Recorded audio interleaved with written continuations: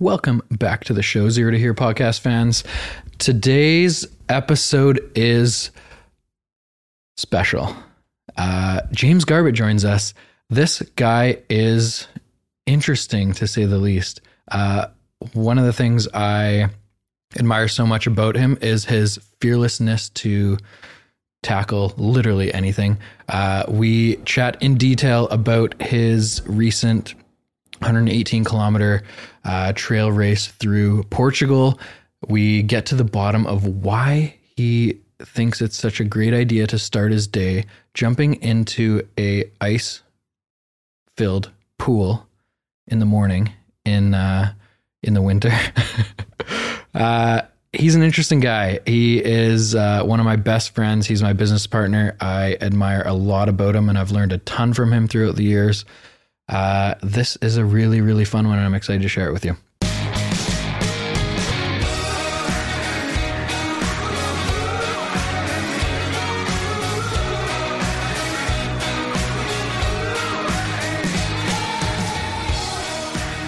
All right, Super Sexy Time by James Garbutt here, huh? No, I'm not doing it. I'm not doing it. I think that was the start right there. All right, well, there's a lot of things we could talk about today. And in making some brief notes before the podcast, I'm thinking about real estate, of course. I'm thinking about beer, which likely we're going to talk about because I love beer. Think about hiking. But I want to start with the crazy shit that you do. And I want to understand, first of all, when did all this crazy stuff start happening? When I'm talking about crazy stuff, I'm talking about West Coast Trail in a day. I'm talking about the 118 kilometer race you just did in Portugal. Portugal? Yeah, Portugal. Yeah. We're live right now. This is happening. We're doing this. Oh, we are recording right now. All right, we're all right. All right. I just thought we were having a conversation, Daddy. No, this is the conversation. All right. When did it start happening? Oh. Where did these ideas come from? And what? Because I think you were probably in the shift mode when I met you 6 or 7 years ago. From like bodybuilder James to now pretty pathetic bodybuilder, extremely lean, crazy trail runner James. Yeah. I think it comes, hard to say where it really originated from. I'm a believer in having a big comfort zone, as you can tell. So I think it came from the high or the energy I got out of scaring the shit out of myself. And if I go back in recent history to the most terrifying thing that shocked me, it was probably when I first did stand-up comedy. I remember I had never been so nervous doing anything. And that was like 8-9 years ago. And I can't remember if I emceed a wedding before or after that, but that emceeing wedding with the stand-up comedy combo, I believe I think I emceed a wedding first, thought I could do better at it, thought, hey, what's the hardest, most terrifying thing you could possibly do? Stand-up comedy was on that list, making 200 people laugh on the spot. Once I got through it and did it, and it actually worked out quite well, I did pretty good at it for a first timer. It just elevated my confidence, and that started me getting comfortable doing uncomfortable things. Do you remember what that first bit was about? I believe it was about my wife loving me but not liking me. And I believe it was like, I love that you're a provider and a husband and a great companion, but if I ask her to make me a sandwich, she'll say no 9 times out of 10. And I'll butcher it, but I think the punchline was something along the lines of, I'll make you a sandwich when you make me happy. And it hit. And I talked about my dog that I think maybe it could have been the dog. I had this dog that I said, I don't mind when my dog licks herself. I just don't like the eye contact while she's doing it. And so I had a few. There was a sandwich one, a lot of dog stuff. Didn't have kids at that time, so I'm loaded with more ammo. But I don't know. I don't know what, it's there on YouTube. There's 7-8 minutes of it. There's some good stuff in there, but I'll probably come back with better. How did it shift into fitness stuff? Okay, so fitness is just one avenue, right? Like, it's not about fitness versus stand-up. It's about doing things that you don't think you can do.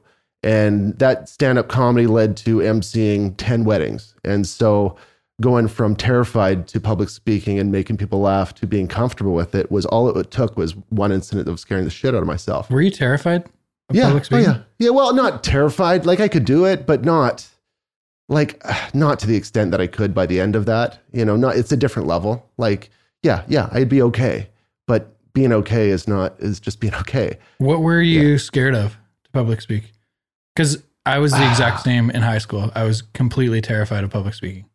When you're public speaking in an audience like a wedding, you have an opportunity to be okay and just get through it, or you have an opportunity to make everybody laugh and be memorable. And I think for me, it's about getting the best out of that experience from everybody there and for myself. And so I love making people laugh. And I thought, hey, you know what? And then once you dial it in, you realize, all you need is like 3 jokes, for a wedding. And then you just pick up on something that happens that's embarrassing and reiterate that a few times. So you dial it in, but there's not much to it. And you just get comfortable being uncomfortable. You get comfortable bombing. Bombing's a great thing. It's terrifying. It's the worst thing that, but you can roll off it and acknowledge it. And I think the thing about stand-up, not that I'm an expert by any means, I've only done it a couple times, is you learn the importance of being concise or using specific words, or when you're dragging something out and it's not funny, or half the time people make a joke and then they drag it out and they're like, oh, you should have ended right there. You wrecked it after that. So stand-up was the first time. And then the whole physical stuff. Well, like you said, I did some weightlifting back in the day, bodybuilding, no, powerlifting, yes. And I don't have the frame for it. I think what it came down to a couple of years ago, I went to Portugal, and my buddy Jordan, who's a partner in Steel and Oak, he ran a marathon like 6-ish years ago, I want to say. And I never ran a marathon up until that time. And I trained for one like 6-ish years ago and hurt my knee and just let it go. And then I ran a marathon. I actually trained properly and ran a marathon in Lisbon, Portugal in October 2016. So I got that off the list, and I ran a time. I did a 3:47, which is faster than I thought it would be. And I trained by basically hiking with my dogs, so it's not your typical, but I was very active and I put it all on the line there. I couldn't, there was a curb on the street, sidewalk curb after the race, and I couldn't lift my foot to get on the curb. I couldn't lift it. I had to hold on to things. I couldn't walk. So I know I didn't leave anything in there, and I think I'll give a marathon another go at some point. But that gave me confidence. Oh, you got the marathon, check. And then what I found in 2017, I did nothing. So what I found is, you have your running routine, 30 minutes a day or whatever it is. Hiking was trail running, and hiking was my routine. But if I didn't have something to work towards, it just kind of got lazy. It's kind of like, what's the point? So I thought, you know what? I need to sign up for a race. I need a purpose. I need a reason to do this. I'm not going to the gym or working. I don't go to the gym anymore, but I'm not running for the sake of running. I don't want fitness to be just a habit chore. Like I want to accomplish things. And I signed up for I think it was like a 50-kilometer trail race in Bunsen area in 2018, March. That didn't happen. Well, it did happen, but it snowed out. And I just thought, you know what? I don't want to run in snow. Like it's like a lot of snow. It would be miserable. You basically are in a line behind the people in front of you, or you dart out into the snow and your feet would be soaked. And it was just not how I wanted my first 50K trail race to be. Mm-hmm. So I passed on it because I had open houses and I thought, let's work and coach soccer and be a dad. But I was in pretty decent shape going into it. And then I just started thinking, okay, well, I'm not doing this. What else can I do? And I just Googled I probably spent 5 minutes Googling, and I came across a guy that ran the West Coast Trail. And I thought, hey, let's run the West Coast Trail. And this was a thought in my head after the race didn't happen in March. So let's call it first week of April. The thought I found it on Google. I'm like, hey, that's something. So I kept training, and this is like early April. I thought I was going to run a 50K race. And I kept training, not knowing what I was going to do.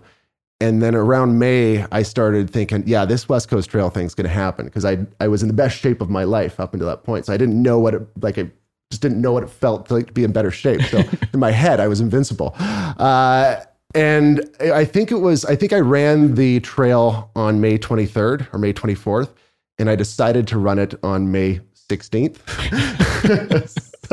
So I was looking at the tides and the weather, and I'm thinking, oh, if I don't do it now, I got to do it at the end of June. And for me, one more month of training and not crushing beers and just enjoying summer sounded so daunting that I would rather run the race less trained. And I just talked to Diana, my wife, and it was like on a Wednesday. I'm like, hey, I know we were supposed to go visit the Power family. No, we're supposed to go away this weekend, but do you mind if I just run the West Coast Trail instead? She's like, yeah, go ahead. So I took the last ferry out Saturday night and went on a solo mission, slept on a logging road, camped by myself, and then just took off running one day. And 15 hours later, I was swimming across Gordon River at the south end and made it. And hardest thing I've ever done. I felt so accomplished. To that point. To that point. Yeah. To that point. Yes. But it was amazing. The only thing, I wish I didn't swim across the river. That was a little stupid. So what was your final time? It was 15 hours. I think 15 hours. I think I started the trailhead at maybe it might've been 15 and a half. But I believe it was 15 hours. So it's a 75 kilometer trail that people usually take 6-7 days to do? Correct. And you did it 18 or 15 hours? Yeah, it's on the bus. I was the popular guy. Yeah. Everyone there was doing it in 5 nights, 6 days, except for one group that was doing it in 3 nights, which was considered fast. That is fast. Yeah. And I believe geographically it's measured out to 75K. But once you do the dance from the inland trail to the beach and back and forth, I think it's north of 80. So like just in a practical sense of how you move on the trail, I believe it's north of 80. I mean, I was 6K ahead before my watch died on me.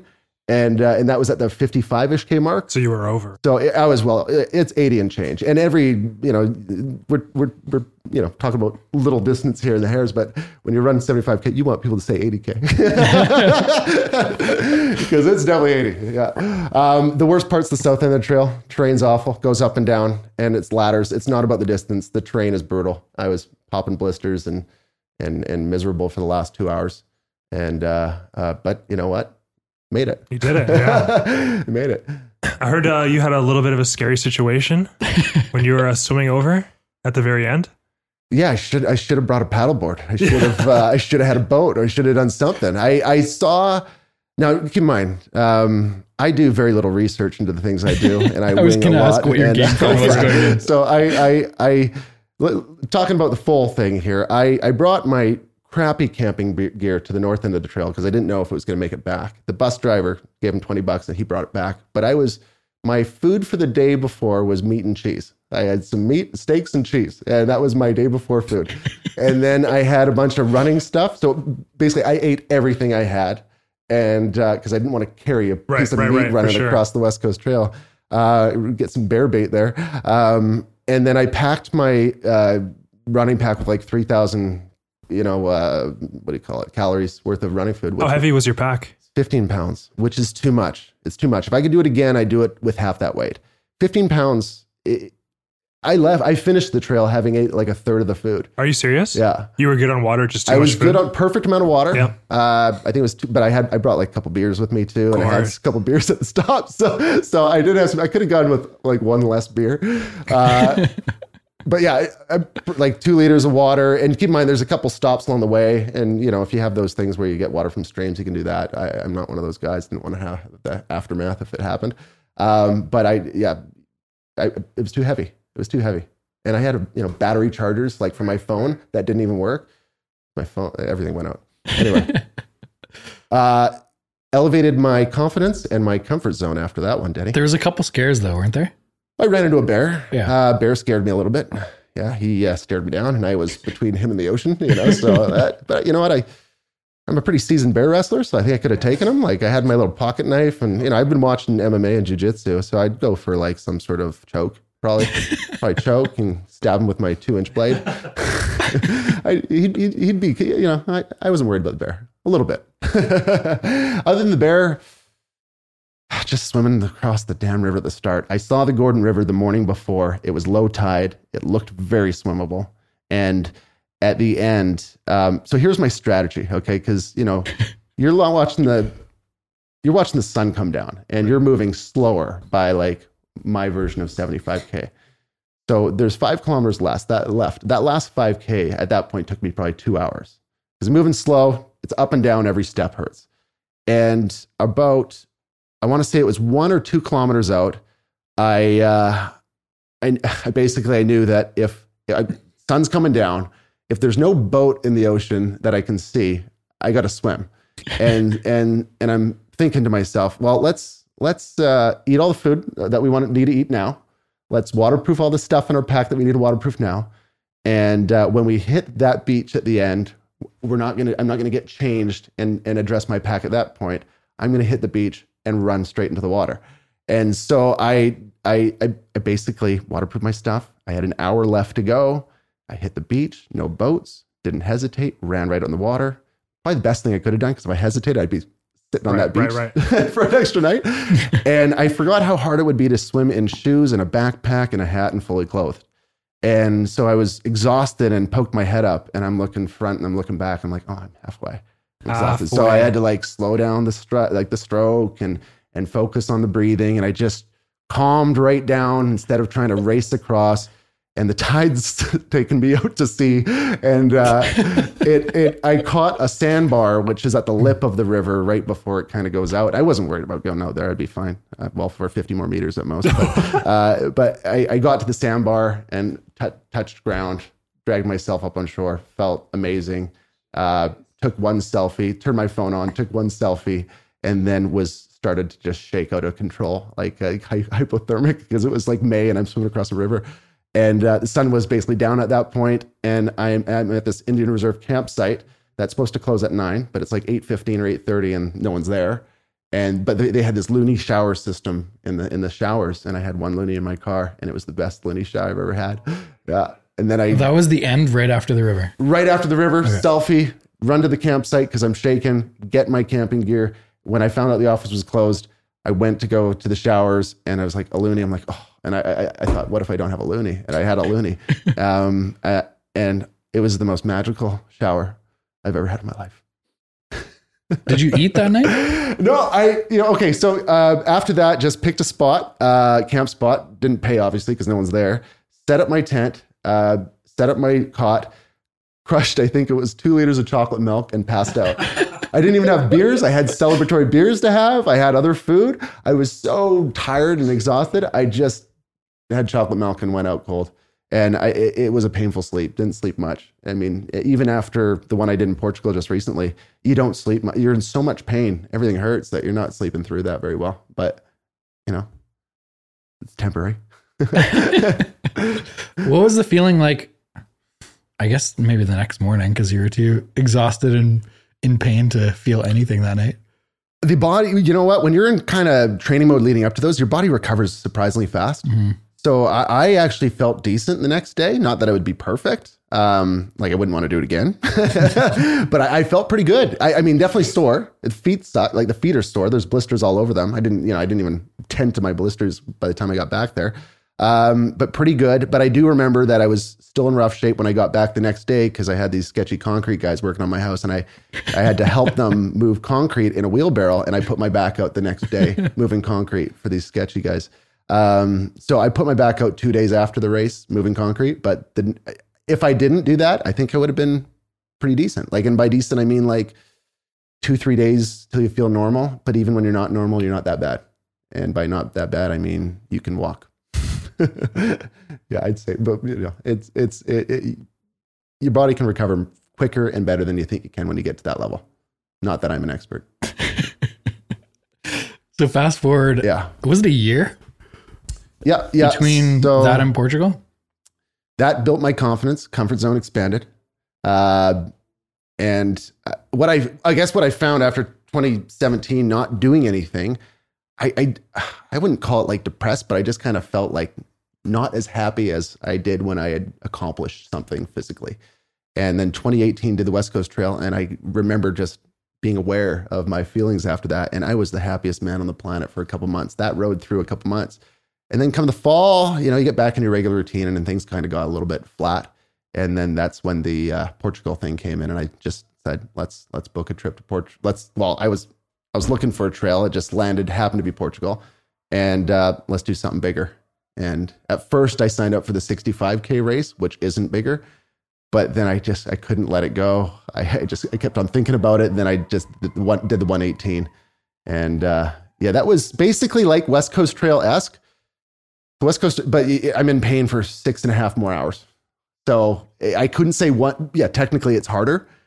Technically the worst 2 hours of the West Coast Trail is extended by 6.5 hours on the Portugal run, but it's safer. There's aid stations, there's people. And what I did it solo without a backup plan on the West Coast Trail. My backup plan was find the closest hiker and hope they will take care of you. No cell reception, nothing. No. Yeah, but the Portugal one, basically, for those that don't know, I just came back from a trail race in Portugal in the Azores Islands, and it was 118 kilometers, 5680 meters elevation gain and loss, and took me 21 hours, 27 minutes, and I've never been in so much pain. And I said that last year after the West Coast Trail. This was more pain. This hurt more for a longer period of time, but I just felt safer. Now, I obviously know the story, but did you intend to game plan better for this one? Not really. No. I did in a sense that I Googled the training routine on this one, and I didn't for the last one. As I mentioned to you before, I Googled what ultra runners training schedule looks like, and I just took the Cole's Notes version of that and said, peak week, I was just looking at the weekly runs up to the total. So like 5 minutes later, I had a rough plan in my head. There was definitely some holes in my plan. It was not the best training. There's a lot of elevation. So the distance wasn't the killer. For me, it was the up and down. Mm-hmm. And running a race in May, I came off February, March, April training. When there's snow on the mountains, I'm less likely to go up them. So I was running, most of my training was on flats or New Westminster Hills, and that's just not the same. So next time I do a race, it's going to be in the fall after hiking season, so I can spend months going up and down. That's, lesson learned number one. Lesson number two, I went to Denver and trashed myself for a week for a beer event, and I was abusive to my body. And Denver had this pneumonia breakout this year, and I was a victim of it. So I didn't realize this, but my peak training weeks were, I felt like awful after Denver. Like just my energy was gone. Like I just didn't know what was wrong, but I just kind of those, let's tough it out, not go to a doctor type of mentality. I had my peak training week. I did like 100K, 120, 160K in a week. I did a 7-day period with 160 kilometers in it. And that was while having pneumonia. And I didn't realize I had, at some point, it might've been my buddy Eric or Jake that might have said, you should get it checked out. And I made a date where if I'm still feeling weird, 2 Mondays before I leave for Portugal, go to the doctor. Felt weird, went to the doctor, found out I had pneumonia, had 10 days of the pills, got off of it, and then ran the race. Yeah. But everyone was worried, pneumonia, it's going to affect you. It wasn't my bottleneck. My legs and knees were. So it might have been slightly better had I not had pneumonia. But I'm short, a little bit short on breath. The lungs weren't pulling like they normally do. My knees were just destroyed in that race. I met some superhuman freaks out there that have these chiseled legs, and I'm a little bit of a juvenile compared to them. So I gotta work on that. Yeah. Did you think about not going? No. I thought that I'm going to do it no matter what. The goal for me was doing the training. The outcome of the race is whatever it can be. Anything can happen out there. Could roll an ankle, could twist the knee. I had achieved my goal when I ran that 160K in 7 days, and I was fully willing to quit on the trail.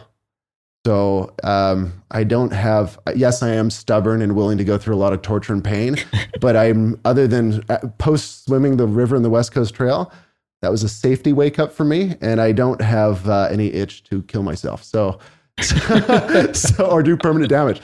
So I was pretty thoughtful and thinking, yes, everything hurts, but no major injuries. I can tough through pain.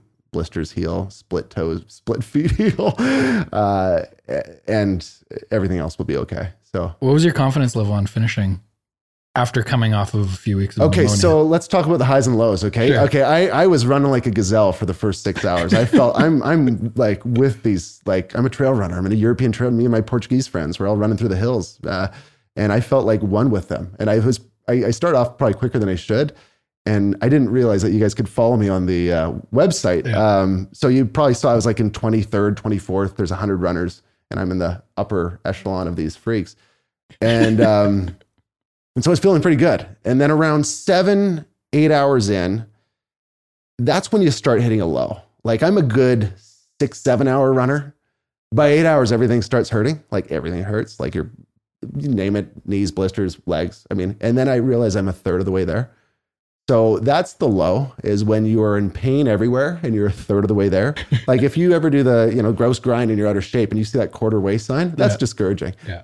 For the ultra running version of that is 8 hours deep, everything hurting. How did you get over that? That's crazy. The ultimate mental game. So the challenge, Carl, and this is how sick you get over time, is there's this sadistic reward about mentally forcing your body to move when your legs and body don't want to move.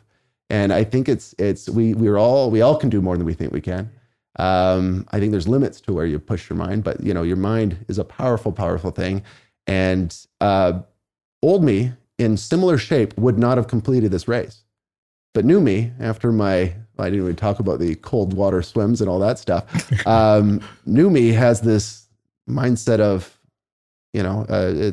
push yourself, like see what you can do within reason. Like, and if you feel like a health problem's coming, stop. But we can all do more than we think. So the way that the pain was, it was all in my legs, heavily in my knees. My knees are good. It's just inflammation. I don't have any sort of issues with them. I knew it was just pure pain, not injury.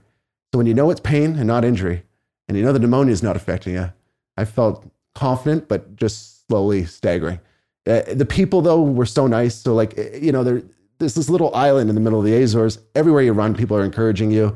You have aid stations every 2-3 hours where you go into them feeling miserable and you come out of them feeling slightly less miserable. and then I found my friends, my friend was hard-boiled eggs in that run, and it took me a few goes to figure that out. And hard-boiled eggs somehow just gave me the energy to come back more than like all the other stuff. Like they had orange, everything, like platters of stuff. But I want to say it was about 10-ish hours deep, 60K-ish in, I think it was, where people at the aid station were thinking, "Oh, you shouldn't continue. How are you? Are okay?" you serious? Really? Yeah. You like I had people that were genuinely worried about me, and then but I bounced back from that, and you get you just load yourself up with food. Fortunately, my stomach wasn't hurting, which I saw some people as would. And you load yourself up with food, and then you get this surge back. The problem is the surge is energy, not better legs. So I still have the same legs, but I have a little more energy. And I started turning into a game because I was like aid station number 5 or 6 or something. And I just started turning into a game about like, they'd see me hobble in because I was not running like a gazelle by the time I'd run into these aid stations. And they'd ask how I'm doing. And I just kind of try to make them laugh and do these jokes like, what do you need? Are they new legs? The broken English for them. But does it hurt? Everything hurts. Just playing up how much in pain I am. And I showed up, I think, at the next aid station with bamboo sticks to like take some pressure off my legs. They didn't work after that. They were not that great. I don't recommend bamboo sticks. Like as walking sticks? As walking sticks, just to take a little pressure off when it's going downhill, mainly. Psychologically, you're diverting the pain a little bit. But no, it did not improve my game. But it became a game, just having hilarious things to say when I'm struggling in, and then running out of there so slow, because by the end of it, I was moving like a slug. I had this volcano that was 1,000 meters up at the 100-kilometer mark. So like 17 hours deep, you're going up this volcano. And I had made a wrong turn at the top of the volcano. And that was like my 3rd wrong turn. And by the time you make a wrong turn after 17 hours, you want to just like cry. You're like melting down. And, but so I even though my race was 118K, I swear I run like 121 because I made like 3 kilometers worth of wrong turns. But coming down the volcano, I couldn't run straight, or I couldn't even walk straight. I had to sidestep it down. That was the least pain. So I just rotated the sides. And I think I had like half a dozen runners past me going down, and I just had nothing left on the downs. But when it flattened out, I was okay. When we went uphill, it was okay. Just downhill, I just disintegrated my knees and I was just shot. And then I made 100K. And then I took a picture of that moment at 100K. That was a new record. And then I had to go to the bathroom at 105K. And that was an hour after the 100K aid station and 2 hours before the next station. So we're not talking about number 1 here, but it was a majestic creek. It was the perfect setting, so, you do what you got to do. Do you think about not finishing ever?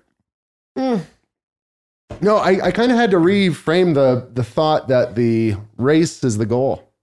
Yeah, it's a bonus if you finish, but if I didn't finish that race, the question is why? And it would probably be something out of my control or something that would affect my health in a bad way. So if I didn't finish because I quit because I'm in pain, yeah, I'd be pissed about that. But if I didn't finish because I did legit, like a legit injury or something was out of whack and it was a health concern, I'd probably try to sleep on the trail for an hour and then give it another assess. But if I didn't finish for legit reasons, no shame in that.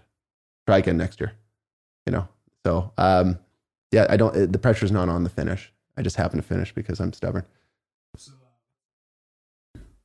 Hold on, we'll get to that. We'll get to that. Yeah. What was the feeling like as you crossed the finish line? So happy, Denny. So happy. So happy. It was probably the greatest photo you've ever taken. In my opinion. I'd agree with that. I would also like just a little thought on how the mind works, right? Yeah. Like you're in pain the whole time, and they made us run over every mountain on this island. Like you see the finish line, and then they say, "Oh, go run over those 2 mountains before you get there," and so it's psychologically like just it beats you down, and you are running slow kilometers at the tail end of it. It is nothing like the start of the race. And I saw the finish line about 1 kilometer out. And you start hearing the music from it. You see all the people yelling and screaming. And I'm in just as much pain as I've always been, but it goes right away. You don't even think about it. So you get this like adrenaline surge of happiness that comes through you. I even took a video, I think that moment. And I think I said it, this kind of sums it up easy. Like the pain doesn't hurt when you see the finish line. Or the pain feels good when you see the finish line. That's what I said. I said the pain feels good when you see the finish line. And that applies to a lot of things, but it felt good. And the bastards at the finish line were like yelling at me to run faster, and I was trying to take a video. so I was like, okay, fine, I'll run faster. But I'm glad I captured that moment. I'm glad I got the video when I was going into it and the actual finishing moment. I mean, this is a life experience I'll never forget. So like the reward is one, doing it. Fortunately, my body held up. The sense of accomplishment when you do it is incredible. The people that are trail runners over there, the volunteers, everyone, incredibly nice. So many people stopped to make sure I was okay. At the volcano, I had a little moment where I needed a rest. And this Portuguese trail runner that could barely speak English stopped and waited for me for a bit. So the people are more concerned about your care than their time. And I had multiple volunteers run up and hug me at the finish line that thought I was in rough shape at their station. That's awesome. That's so cool. And I mean, how do you not like love that? Like, so aside from the joy of finishing, having people take their time coming up and giving you a hug that you had met in pure misery 2, 5, 6 hours before. I mean, that's good for the soul. So I remember going into the first aid station, this kind of set the tone for it. We're 3 hours deep or 2 hours deep. It's midnight. And we run to this little village community, and the whole village community is like out front, like just cheering us on. We go from pitchback cow farm to showing up in this little house in this little town, and everyone's cheering their asses off. And it felt so good. So like you get a surge from people cheering you on. Yeah. And when you finish, you feel like $1 million and you feel great because you just toughed it through. And then having the people so happy that are just volunteers or not tied to you, that are so happy to see you finished, amazing. You meet some cool people. Ultra runners are different apples in a different way. We're all a little crazy. So I found that with talking to some other crazy guys, and we're all a little nuts in our own way. Yeah, we're chasing. I don't know what. Some of them. I ran next to a guy that did a 300-kilometer run, and that's another. I'm not there yet. Do you sleep on that? You know what? Probably, but not like you're talking power about. Naps kind of thing, right? There's multiple. I mean, there's ones that are multi-day races that there's planned sleep, and but I think they have races upwards of 400 to 450K now that are nonstop from start to finish. That being said, I'm sure the runners have like a 30-minute crash here or an hour or two there, but we're not talking about much sleep. yeah, I mean, there's a couple good podcasts out there about some, I think the girl, I don't know her name. I don't know her name, but anyway, there was one that I think she did the Moab 240 and she slept for 30 minutes. I know exactly. Yeah. Won it by 8 hours. And she even fell asleep for like 1 minute or one time. And she felt amazing when she woke up. Yeah. 1 minute? 1 minute made a difference. Something DeWalt. Courtney DeWalt? Is yes, yes. That sounds familiar. Yeah. So that was inspiring to hear. I mean, I also, who's the Can't Hurt Me guy? David Goggins. Goggins, yeah. I read his book and just listening to him go through his stuff. I'm like, oh, that's when I decided, okay, 118 it is. You know, so you get a little inspiration from different people. And you know what? The race was 118K. If it was 130 or 140, I probably would have still finished it. It would have just sucked more. Yeah. So what was the original question though, Dan? I don't even know. That was it. Yeah. How long did that high last, or is it still? I'm still on it. Yeah. Yeah, but it was pure glory for a couple of days. Like the mistake I made was not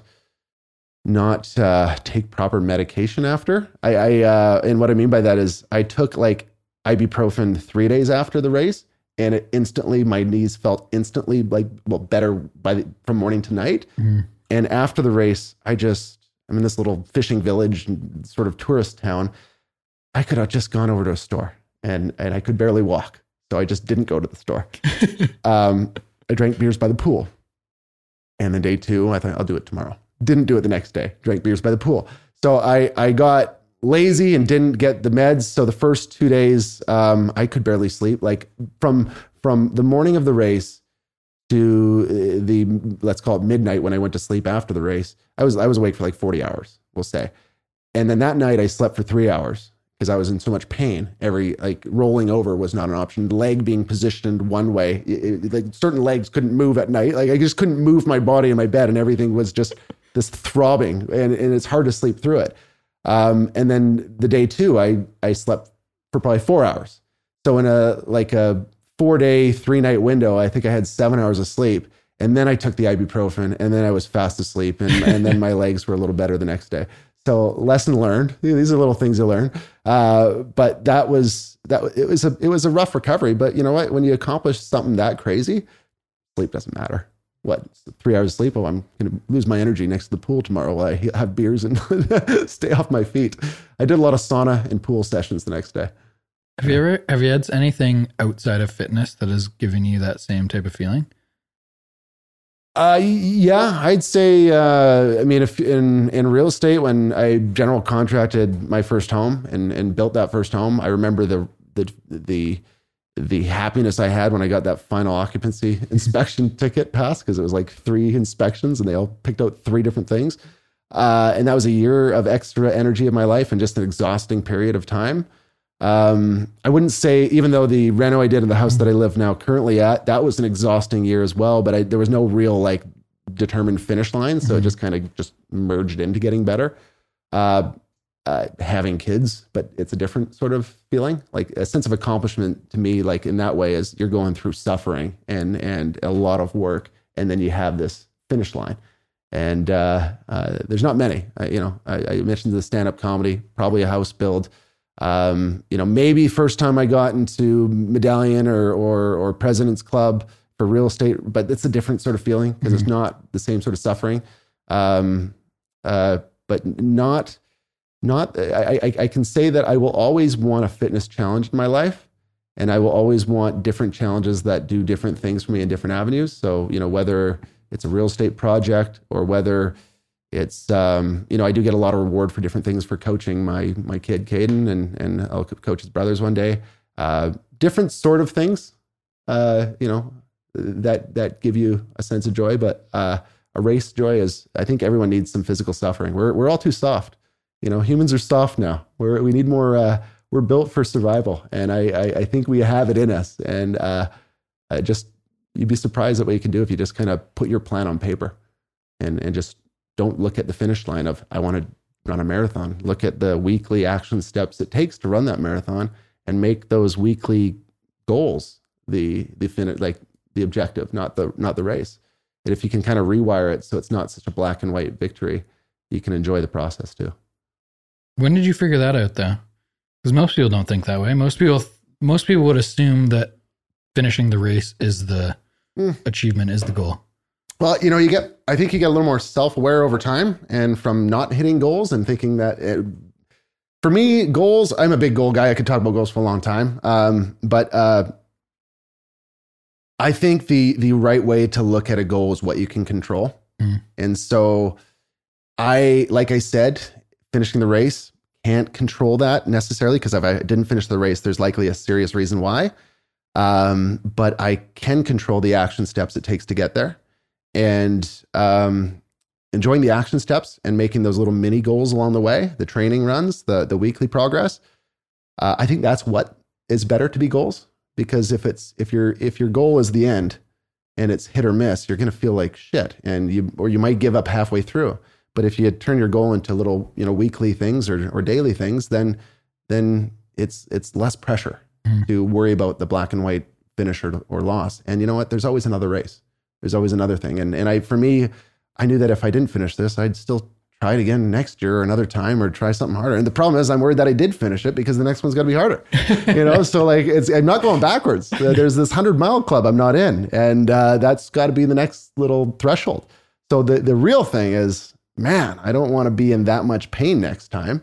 It was so painful. So I'll probably take training a little more seriously to avoid the pain. And if I don't, I know I'm in for a world of pain. So, do you look at the training as more of like a sacrifice to get to this goal? Or is it more of... I'm trying to enjoy running. Yeah. So I didn't enjoy running before. I wouldn't say I enjoyed it, but I think that's just kind of like a mindset of your perception. I mean, like, do you want to, no one really likes running on a treadmill, right? Like, you're in a room, you're doing it for getting better, more healthy. But when you realize that, like, when you get over the hump where running goes from tough to easy, and not easy, it goes from painful to not hurting. And then you get from hurting to slightly more efficient. And then you get more and more efficient over time, where it doesn't hurt. It becomes more effortless, and it's more about just enjoying being outside. So for me, running is associated with being in nature and getting my 2 dogs out there. And once you start, like, it's too easy to be negative. So once you just take that negativity out of your head and you realize you're outside, you're running on your 2 feet, you're in nature, you're lucky to be doing this. Why not? Why not push yourself for a season? I mean, all I did was push myself for a season, like 3 months. It was 3 months of training. The rest is baseline. So my baseline's pretty good though, because I hike with dogs, but it's not ultra running 118K good. And that 3-month training was shit. I could do it way better. So I read some books on it. Born to Run was one of them. And, you get David Goggins, and you start realizing the mental benefits of running. The time that you just kind of, maybe there's some, I don't know, meditative benefits. Maybe it's some stress benefits. Maybe it's just once you start, getting over the fact that once your body stops hurting running, and you just enjoy being outside. I think there's a real mental aspect that just helps you gain clarity and makes everything else feel easier in life. I mean, I knew that when I was training hard and I was doing my half marathons before 7 a.m. And that took discipline, but that discipline felt good because I was achieving my weekly goals and my daily goals. And then the rest of the day felt so easy, no matter what sort of stressful event might have been happening. What else are you doing outside of fitness to challenge yourself? And are those things providing the same types of benefits that you're getting out of the fitness stuff? I no, you can I don't talk about think the cold water things. Okay, so yeah, we skipped over that. I have a pool, and I don't heat my pool in the wintertime. And I'm the type I like to go swimming. I like to go in the water. Like around last October, it started getting colder and colder, and then it just started becoming like this thing where I'm going in no matter how cold it is. And then I'd post some stories on Instagram, and I'd have people. I had someone bring up Wim Hof, and then I looked him up. I'm like, oh, cold water's a thing. Like there's like benefits to this. And then people would just find it hilarious that I'd be going to my pool at like 6 a.m. in the morning in the dark. And it just became this thing where I was feeding off of people, but also myself, realizing like, this is how you start your day. You are going to get up, and the first thing you're going to do is the worst part of your day. And there's nothing more scary and daunting than being half asleep and staring at your back basement door, knowing it's minus -7 or -8 outside. There's a sheet of ice on your pool, and you're going to try to stay in there as long as possible. So yeah, terrifying. But I will say the cold water is not as painful as the hot water warming up. So what I found is in my peak of it, it was -8, and I stayed in the pool for 7 minutes, and there's like a sheet of ice in there. and the mental challenge is trying to avoid thinking about the pain. So I would really focus on my breath and the breathing. And you can count to 100 breaths, and that can take out 5 minutes if you're going slow. So that gets you there. But I'd come out of that thing like an ice cube, like so cold. And I'd go in the hot tub, and I would be frozen in the hot tub, and around the 2-minute mark, I'd start shaking because I'm starting to come back. And this is the worst of it. Like, this is when I was in the longest in there in the coldest weather. And I remember shaking until like 8-9 minutes in the hot tub. And that process around the 5-minute mark, when the blood's warming up and everything's coming back, so painful, so painful. I'm sure there might've been some damage. I don't know if there's any damage or not, but it hurt so bad before it hurt good. And the hot tub coming back to life was way more painful than being in the cold water, which is also very painful. But once I came back to life, I felt like $1 million. Like 10 minutes deep in the hot tub. Oh, and enjoy the next 10 minutes, watch the birds, sit back, relax, and enjoy my 10 minutes of peace because I went through the worst part of my day. And your body feels electric after it. Like you are energized like 1,000 cups of coffee plus some serious drugs. Like it is, I would be good till like 1 o'clock in the afternoon. After that, I'd start feeling normal, but energized for like 6 hours. And I'm going to do it again this year, and it's going to be rough. It's going to be rough. So that mentally helped me because doing stuff you don't want to do I think it's good for you. Yeah. Expand your comfort zone. Just make yourself go through the torture. Do you remember what you said to me in like January, February, or whenever that coldest day was, when I asked you, why are you doing this? Was it something about, there's something about the way your body feels when it thinks it's going to die. Yeah, exactly. Or the adrenaline your body produces when it thinks it's going to die. Yeah. Like you're on the verge of death. Like I even Googled how long does it take to die in cold water, just to make sure I wasn't like, I didn't know if I was like 20% to my death point, half there, 80% there. Like I don't want to go to 80% of my death point, but like I want to be like south of 50, So, but I think it depends on the body type. And I'm probably, I don't know. I think it said you could be in there for 15 minutes before, but everyone's wired differently. But I imagine like when it's -8, that water's lower than freezing. And I imagine 15 minutes is the threshold. When I was in there for 7, it was painful. It's painful. Yeah, but probably had 7 more in me before death. Do you understand that you are mentally stronger than most people? Yeah, I could see that. I see where you're coming from. We're all soft though, and I'm trying to dig into what we're. So your goal is to be less soft. Yeah. Yeah. And it didn't start with, keep in mind, it didn't just go straight to jumping in pools. And like, there's little mental, I've always been a polar bear swimmer. I've always, liked to work hard and challenge myself, but it's just taken a whole new level. And I'll probably be crazy for a few more years to come.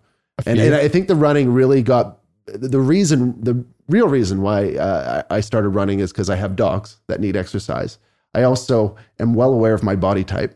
And if there's any activity for this body type that it would make sense, 2 birds, 1 stone, dogs need to get out.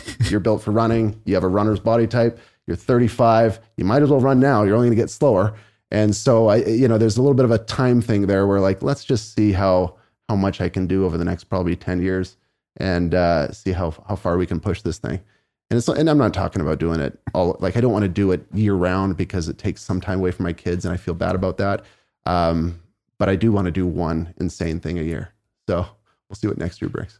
Do you think, I don't know exactly how to say this question. It just popped in my head. Do you think being an entrepreneur pushes you mentally, or having this crazy mental toughness kind of built into you that you've developed push you into entrepreneurship? Oh, because to be an entrepreneur, to work for yourself, you need to be able to battle. Yes. There's a lot of downs, especially early on. You need to be good at failing. Yeah. And I think there's a growth mindset, and and that's kind of like where, you're not afraid to fail. You're not afraid to look like a fool. You're not worried about what other people think as much. You recognize that effort equals outcome, and you take failures as learning lessons instead of fail and walk away. So where does that come? Probably, I feel that we're all a little bit of a product of our environments, so probably some great parenting there.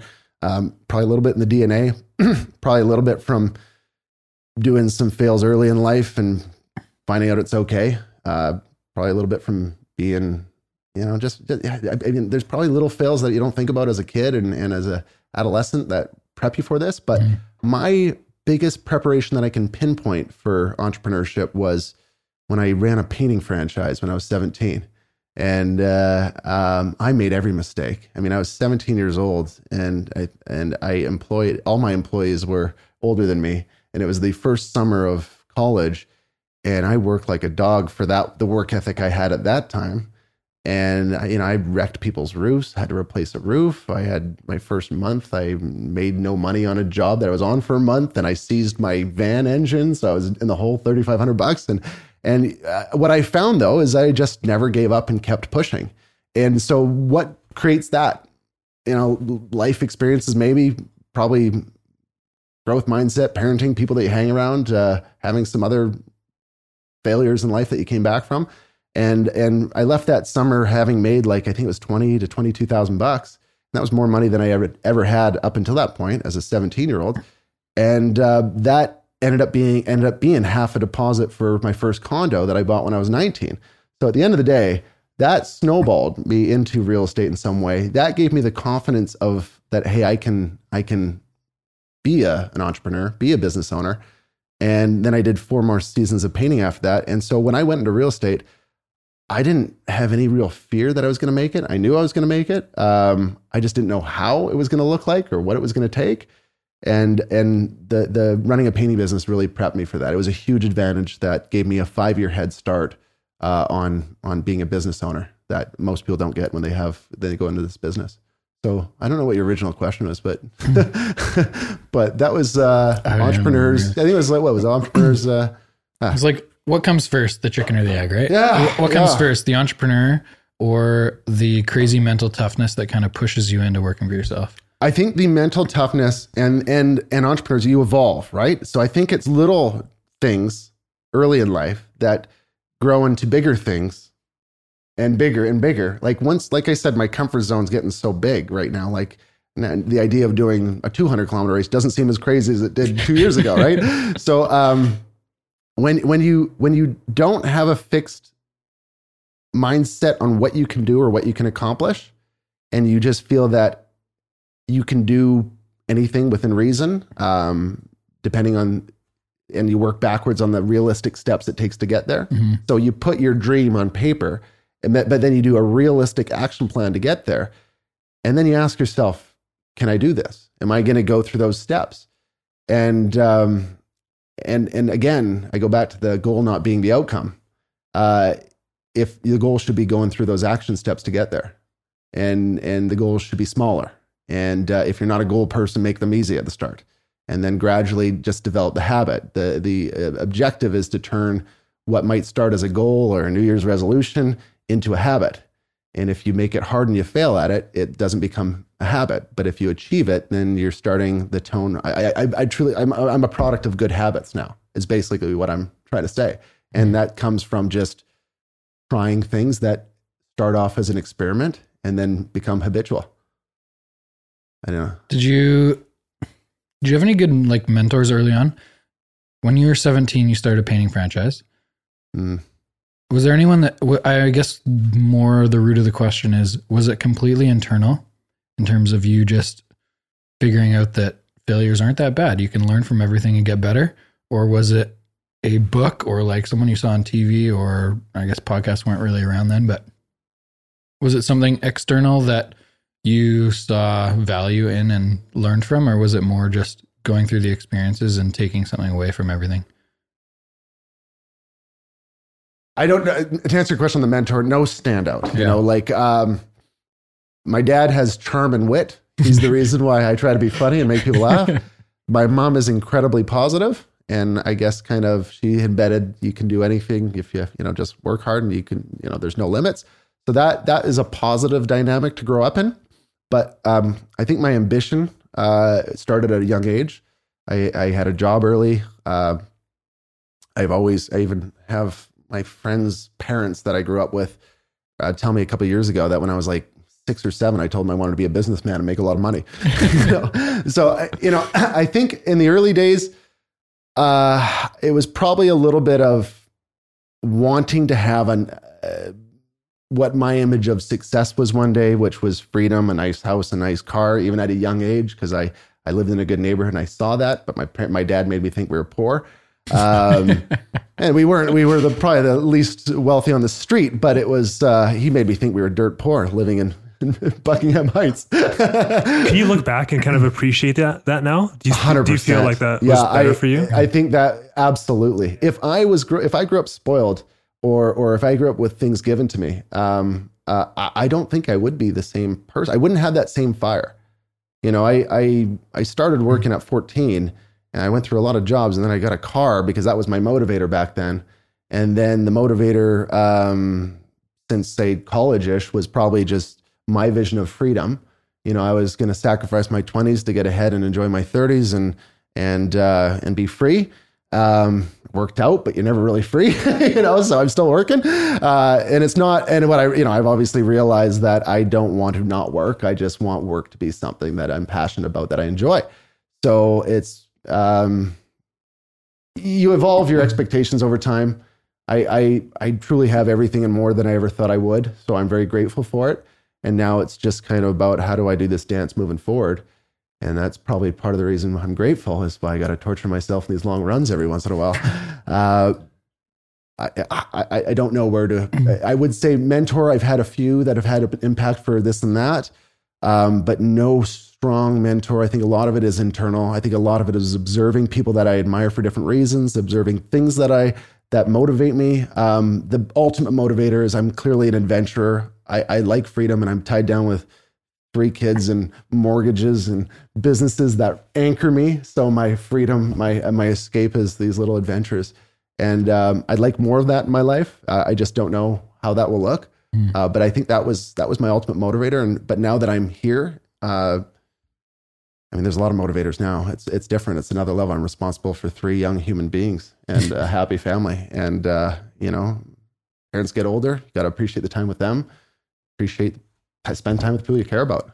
Yeah, a lot of different. It's not all money anymore. I'm not materialistic like young 12-year-old me was, that wanted the big house and the fancy car. Everything for me now is about purpose and what's the value behind it. Even though I do live in a nice neighborhood, but it's mainly my house. My house. It's an outdoors paradise. It's designed to make 3 boys tired. Do you remember after the 4 years of painting, getting into real estate? Do you remember what those goals were that you would have written down? You mentioned briefly that the idea of freedom. Was there any specifics? I don't think I was writing down goals at that time, but I'm going to say that I probably had a goal in my first year. Once I knew that I was doing okay, I wanted to be a rookie of the year in the real estate board. And I was, I think, second place to Steve Gorey, which arguably were you second place? Yeah, I was second place. We did around the same amount. I think he beat me by 1. But I did a lot of off market non-MLS points. So I don't know how many of them registered. But I was runner up, and arguably that might have fueled me a little more for the years after that. And then after being runner up for rookie of the year, medallion happened at the same time. So that was no longer a big deal. Then it was chase for President's Club.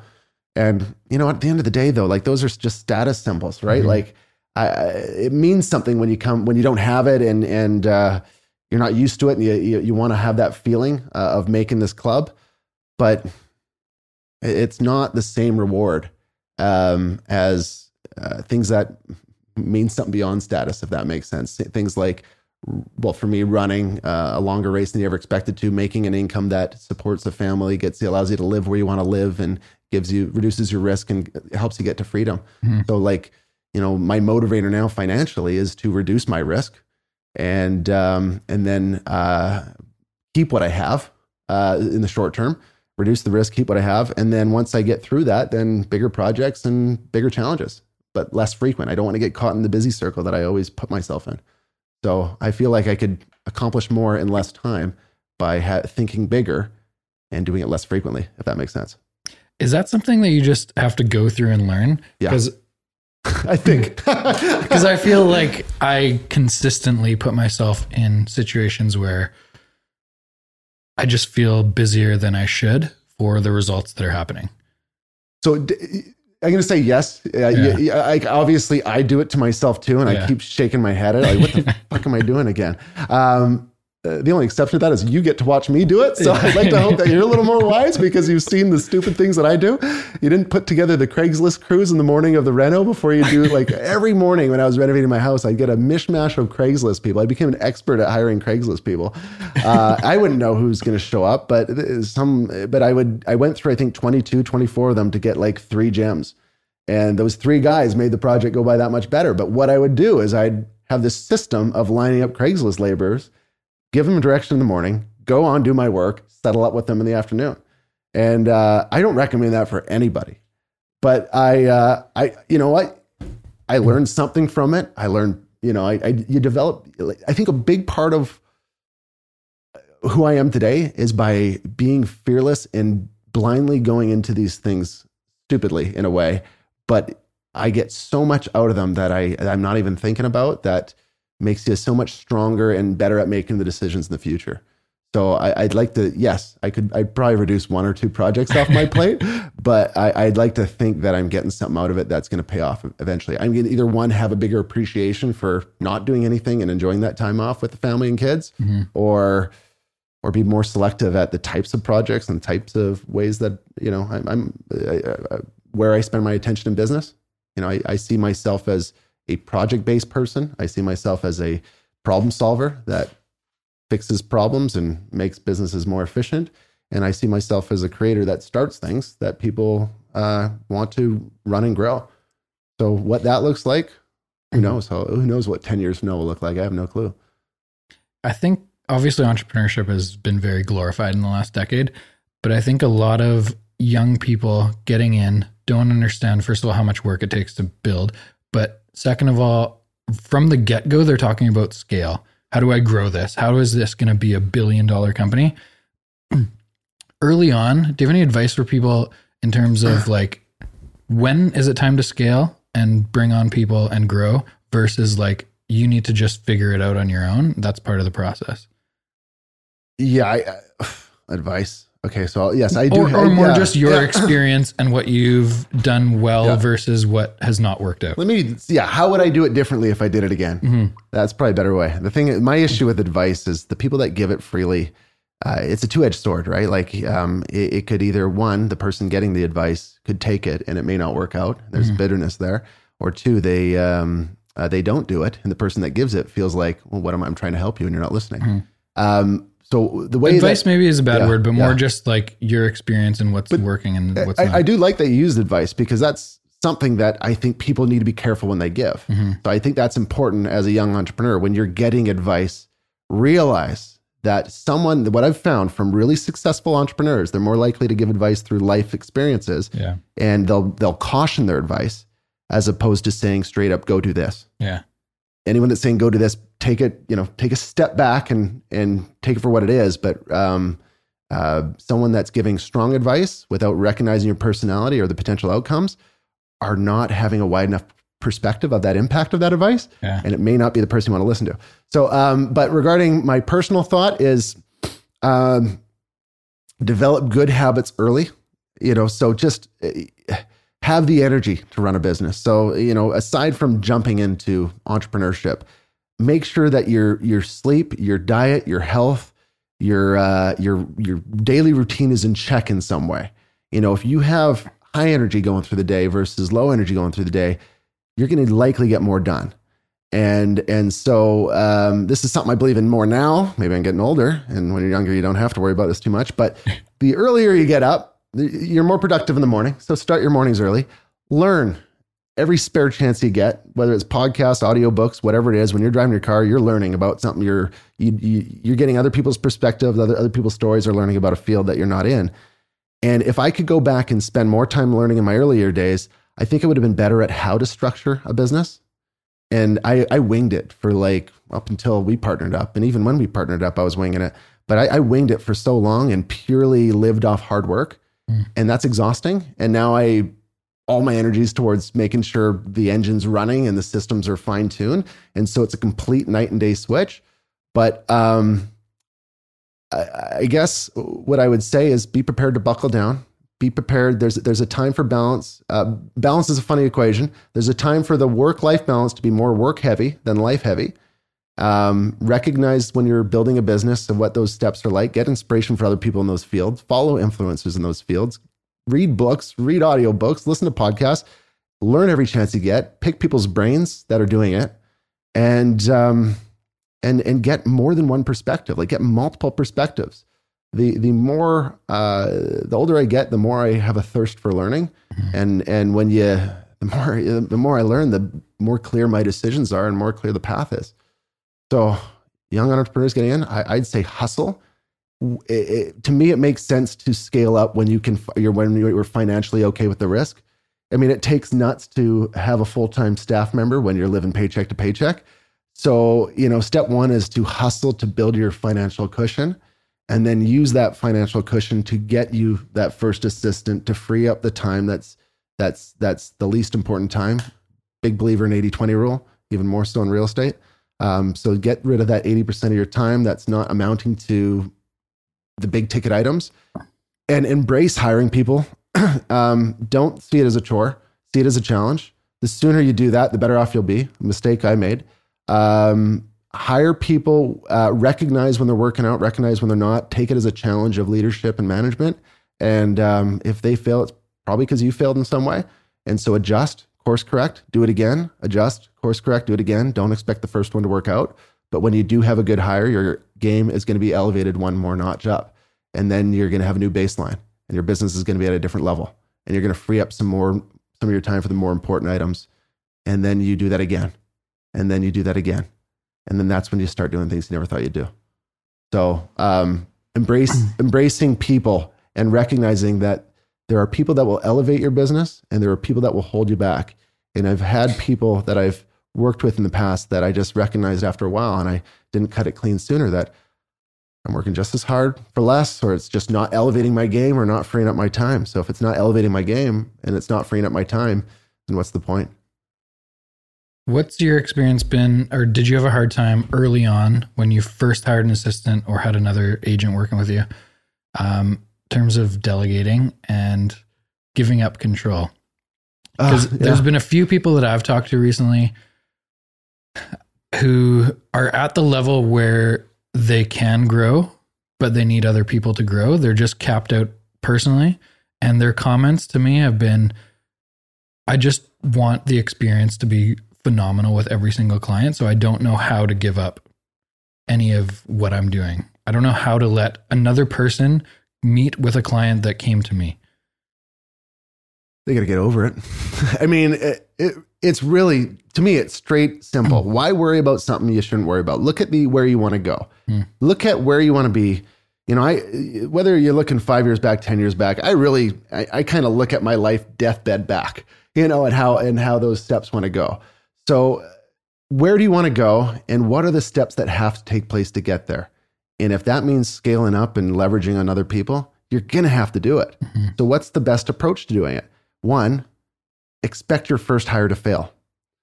Learn where you can. So read some books, audiobooks, podcasts, get some inspiration from people that are doing it. There's so much information out there, but you get some outside perspective on tips for, interviewing and looking for the personality that fits and all these little things.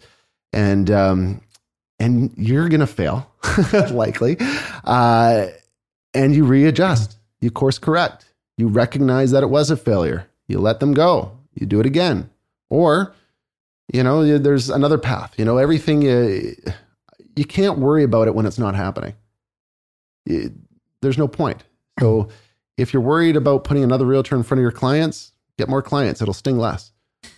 But my approach would be to learn on my spare time, get some inspiration, get some sort of plan in writing and do it and not expect for it to be the best. And once I do it, then have some sort of plan on onboarding and training that person and leading that person, and have some things that, some trigger points where, if it's, whether it's a date or whether it's, you're giving that person the same instruction 5 times, there's something that's just not working out, or it feels like it's the wrong personality for the job.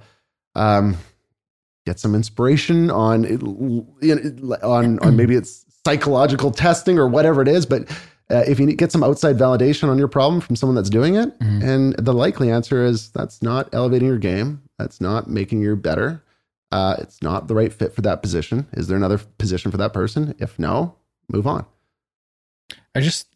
So my comment back to these, I've had a couple people say this to me recently, is what's the goal? What's the long-term goal? If the goal is to just have a business that makes this much money that you're making right now because you can't do any more physically possible, then be okay with that. But you're going to be a workaholic for the rest of your life because you're working 90 hours a week right now. Yeah. But there's a couple quotes that I come back to a lot that help me, that I share with these people. One was from Mark Cuban, and he said, perfection is the enemy of profitability. And then the other one I heard from Gary Vee recently that was, he said, I'd rather lose 1,000 clients and scale than never lose a client and do everything myself. So he always talks about this, his business is like 1,000 employees now, which is crazy. But he talks about this idea of, sure, I could do everything 110% and every client would absolutely love me, but it would be a finite amount of people that I'd ever be working with. Whereas if I hire people and they're 80%, 87%, he uses all these different numbers, how much more can the business grow? How much more good can we do having 100 people that do 80% great than me doing 110%? Oh, and I just it's easy to understand once you hear someone say that, but as you're going through the motions, you think so short term, and you think about losing one client or maybe not giving the optimal advice in every situation is such a short term, one small thing, versus long term providing phenomenal service to thousands rather than 10. I think you just got to be good at failing. Yeah. Really that's what it comes down to. I guess from a realtor perspective, I think both you and I see it all the time. People partnering up for the sake of partnering up, people scared to make their first hire, to bring on the expense. You got to be a big picture thinker. And a lot of these partnerships and the way these teams are, they're probably awful working dynamics. I don't think realtors by nature, a lot of us are investing in learning about business systems, proper structure. I mean, I'm only been doing it last couple of years, so I've been kind of going blind up until then. But there's got to be a reason to partner. There's got to be complementary skill sets. There's a different personality for different roles within a company. And Gary Vee's nailed it. And perfection is a killer. I spent way too much time on my first business card. Should have made an extra 100 cold calls. And I'm so good at that now, recognizing when I waste a minute. But yeah, I would say financially, I think there's a comfort zone once you get to a certain financial level where you have a cushion. That's a logical time to make a leap. If you're a realtor and you're worried about another realtor being in front of your clients, get over it, or have a system where they're going to be in front of the new clients that you didn't have a past relationship with, and you have certain A clients that you maintain that relationship with. Have a blend or tag team with them. There's ways around it. It's not kind of black or white. There's a lot of gray. There's a lot of little failures. And you and I know that we've had some bad experiences in the past that some clients didn't have an experience they should have. Fortunately, I can't think of many, but there definitely have been. And going through that, you don't want that to happen again. You get better at preventing that again. You get better at the people that you put in front of your clients, but you kind of have to experience those to really be motivated about it. And then you look back at your own personal experience, and the reason that you are where you are today, or the reason that you are so efficient and good at your job, is because you've gone through those failures. So if someone else that you bring on that is newer never fails, they're never going to progress. You have to give them an opportunity to fail. You have to. I mean, bringing on Rosa was the first slight game changer because we, she was still learning and I was an awful leader. But and then when we partnered up, once you got it down and you were thrown in the fire pretty quick, once you got it down, our game elevated and we took advantage of a good market more strategically. Had I not partnered up with you and had Rose on board, I would have been burnt out and not been able to do the volume. And then now we've been burnt out for a few years, and now we recognize the value of people. So we're focusing more of our attention on people and personally taking pay cuts because of it, because we see the long-term value. So we've gotten over it because we recognize where we want to be. And if you write down and put it in front of your face where you want to be and put down realistic action steps to get there, you know what you need to do. Just don't be blind to it. And don't, your mind will always find problems. They'll always find something to be negative about. But look for the positive twist in it. Don't say, oh, what if I hire the wrong person? My client has a bad experience. Then you'll get better at hiring the right person the next time. You'll know what not to hire. You always got to spin it positively because there's no point being negative. When you look at it, there's 0 point to it. Why not be positive? Why not be optimistic? That's how I live my life. I love it. I think about that so consciously too. It's so easy to, I shouldn't say easy. For me, what I've found that I'm good at is going through a situation, pulling myself out of it and understanding, okay, I could react this way. It's likely not going to affect me very well. Or I could say, okay, I screwed up at this. I could have handled this conversation better. I could have said this. I could have been more prepared, whatever. And you're so much better the next time you encounter that situation. You're sleeping well at night. Exactly. You're not dwelling on it. Yeah. And when you are dwelling on it now, you recognize you're dwelling on it. You recognize you have a mental issue about this and you need to work on that. Even for myself, certain things still bother me here and there, not nearly as much as it used to.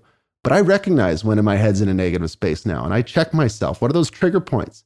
Why does this matter to me? I need to get over this better. And that comes with time and maturity and just self-awareness. And if you're in an open mindset, a growth mindset, not being fixed on this is going to fail, I don't want to try. There's probably some phenomenal realtors that have found the right balance of being a single army realtor. I just haven't met them. Everyone that I know that's a single army realtor is picking up their phone at every event that I see them at all times. I wouldn't be able to be the dad I am today. I wouldn't have the balance I have today. I wouldn't have run that Azores trail race had I not relied on other people to help me get here. And I would not be an owner of a brewery without having to be operating that brewery in the office every day. There was a time I delivered a keg, but I was soon hired useless, and I'm better spent away from the brewery than in it. I'll wreck it. I'll drink too much. But my partner there, he kind of evolved into a great CEO, a great leader, and recognizes his strengths and weaknesses and hired a good team around him. You follow a similar path in a different way. Sales a little different than beer. Beer's more laid back, but you had the best work ethic I've seen outside of myself. And challenge accepted. Challenge accepted. Yeah, we'll have a race to the death. and even when we were in the busy years, Rosa she was crushing it too. But we were a mess. We were all over the place. And but from a client perspective, you were the first person that I could partner up with, where most of my clients that had you didn't call me saying, James, I don't want to work with Jenny. There was a couple exceptions, but it was rare. And prior to that, it was frequent. And that had you not taken that leap and I not taken that leap, we wouldn't be where we are today. We are genuinely in a win-win partnership. And with both of us not feeling like, okay, energy and effort equal outcome, we're both focused on where we spend our energy, how much effort we put into it. And we know long-term, we're going to get there, but it's about enjoying the journey and there is no ending. There is none. Exactly. So who knows what the ending is going to look like, but when we get to the goal that we said, say we want to do 250, 300 million in sales. When we get there, is that the ending? We're just, go home now. Let's go watch Lost. No, it changes, it adapts. You let other people grow in the company and let them take on bigger roles, or you grow the company bigger, or you focus your energy on something different. You evolve. For me, I like change. So I'm perfectly fine changing. I'm excited. Hey, can I get a beer? Yeah. What if I get a beer? I'll be really quick though. I was going to wrap up. Are you going to wrap up? Do you want to go? I got What time? more time. How long have we been going? An hour and a half? Almost. Yeah. Around an hour 20. All right. Carl, what's your thought on the growth mindset? You have a lot of good stuff Where? that Jamie has said. Jamie doesn't say many good things. No. I kind of ramble on a little bit too. Like, so you got long tail answers to these things. Okay, last thing No, that this we is the talked about last tonight. thing. This is gonna be the last thing like you and Todd Talbot's. Yeah, exactly. We're gonna have this whole beer, Denny. Yeah. We're gonna talk it out. Unless you have to run, Carl. Nope. No, I am good. What we didn't realize about Todd is that I assumed he was on a fairly fixed time schedule. Yeah. And I cut the podcast off at like an hour and a half, and we continued to talk for 3.5 more hours. We were here for a while. We were till like 11. Just hanging out. Yeah. That's good cool. stuff. Especially a guy like that, you know, who's busy and doing things. Do you know who your audience is mostly? Are there a lot of realtors that listen and just everybody and anyone or? So that's the difficult thing about podcast world is you don't like, it's very difficult to find that information. So you see how many you don't even see how many subscribers you have on iTunes. You see downloads. Mm-hmm. You can see where they're coming from. Do you see ages? No, not really. Unless they have like a profile with I guess the host of the podcast, then maybe, but. Because our biggest platform right now is Spotify for downloads. Mm-hmm. Yeah. But we don't know who can you find out who they are? Mystery. It's tough. Yeah. It's tough. So that was one of the things that we were talking to Todd about actually after, is that with Instagram, it's a lot easier to see who's following you and what the typical demographic of your followers are. And so he was able to articulate that so quickly. And he was asking about podcasts and finding that out. And you're like, it's difficult. You kind of need you can get social information on social media accounts. You can get some basic information from what are those things? Google Analytics, but I guess it's a bit of a guessing game unless you. But on like a platform like Spotify or even iTunes, people don't use their Instagram username as their name on Spotify, so it's difficult to track. Well, assuming that a lot of your audience is realtors or aspiring entrepreneurs or single working their way up through life and trying to cheat this thing called life and make it a better one. A few things that we could probably that come to my mind that would be important things is just the people that maybe aren't in business and have entrepreneurial aspirations. I feel there's a lot of ways in today's day and age of, some things should stay a hobby and some things could be a business. Mm-hmm. And there's a lot of way to test a concept and test yourself on a concept as opposed to jumping right into it. And so what I mean by that is whether you're in business or not, if you have a strong passion about something, I always encourage young people to share their passion. If I were a business owner and I had, say I was CEO of Steel and Oak for a moment, and I had a brewer apply for a job for me. That brewer had an Instagram account showing their love and passion for beer, or even had an interest of any outdoors, know that they have a personality towards something. That means a lot more to me than someone that's vanilla and just doesn't share what they're interested in or doesn't have something. And the idea, people say, I have an idea. I think Gary Vee's probably said this. I'm sure a lot of them. It's the implementation. It's the person behind it. Ideas rarely are meaningful. And ideas can change. The world's full of change. So when you're getting into entrepreneurship or on your business, that's a question you have. Are you willing to sacrifice your balance in life for a period of time? Are you willing to self-learn on all your spare time so you recognize how to fix your problems? Are you a problem solver? Are you someone that is going to fail well? Are you going to bounce back and course correct? Because my whole life has been fail, correct, go. Fail, correct, go. And you make hopefully more good decisions than bad ones, but expect a lot of bad ones. And I think resilience is like the one word that is common amongst all the successful entrepreneurs that I know. Mm-hmm. And when I look at the craft beer industry, I'm not the only nut job in Jordan that has zero background in beer and jumped into it. A lot of the breweries owners that we know didn't really have a strong background in beer. Even though they're in what I call kind of a hipster, more easygoing, laid back industry, it is some of the best entrepreneurs that I know in that, because they're dealing with so many moving parts, so many people, so many challenges. And they had to build a brewery and do all the all the legwork leading up to that outside of running it.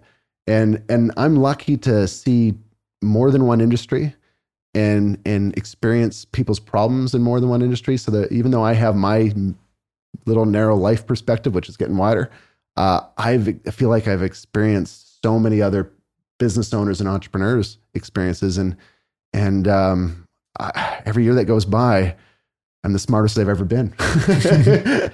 and I don't think that'll change. I mean, I have my little system of learning. I know you're into podcasts, Denny. Carl, you a podcaster?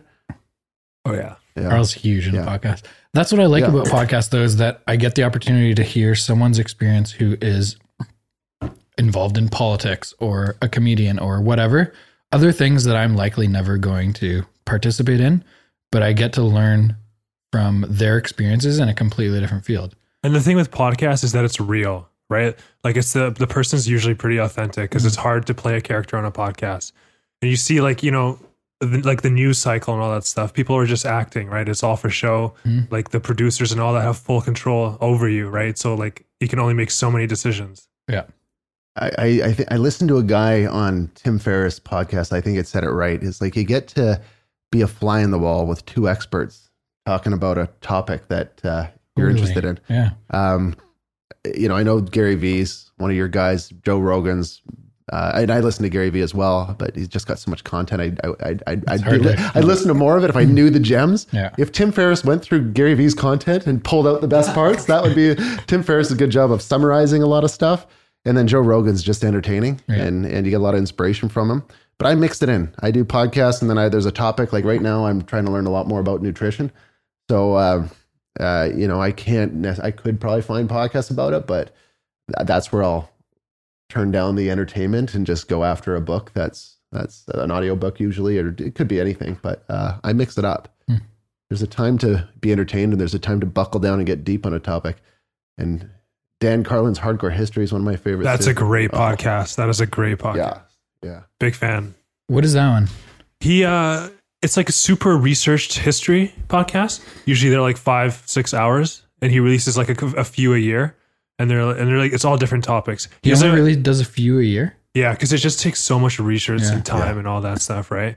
He has a lot of good stuff, like World War II insights. Like it's great, man. It's crazy. I even paid for his Wrath of the Khans. Like I went to his website and paid for it like $2. Like it's not expensive. It's great for a travel trip. Like, you know what? like they have the Celtic Holocaust and the Wrath of the Khans, and it's like, call it 13 hours or 14 hours. Like we're talking long. But you are going to learn a chunk of history there. Yeah. And I never, paid much attention to history prior to it. Now I'm super interested in it. So, there's going to be a time in my life where I'm going to go on a history binge. And even though I got a couple little glimpses down, I never remember the names of the people. But I get the gist. A lot of murder back then.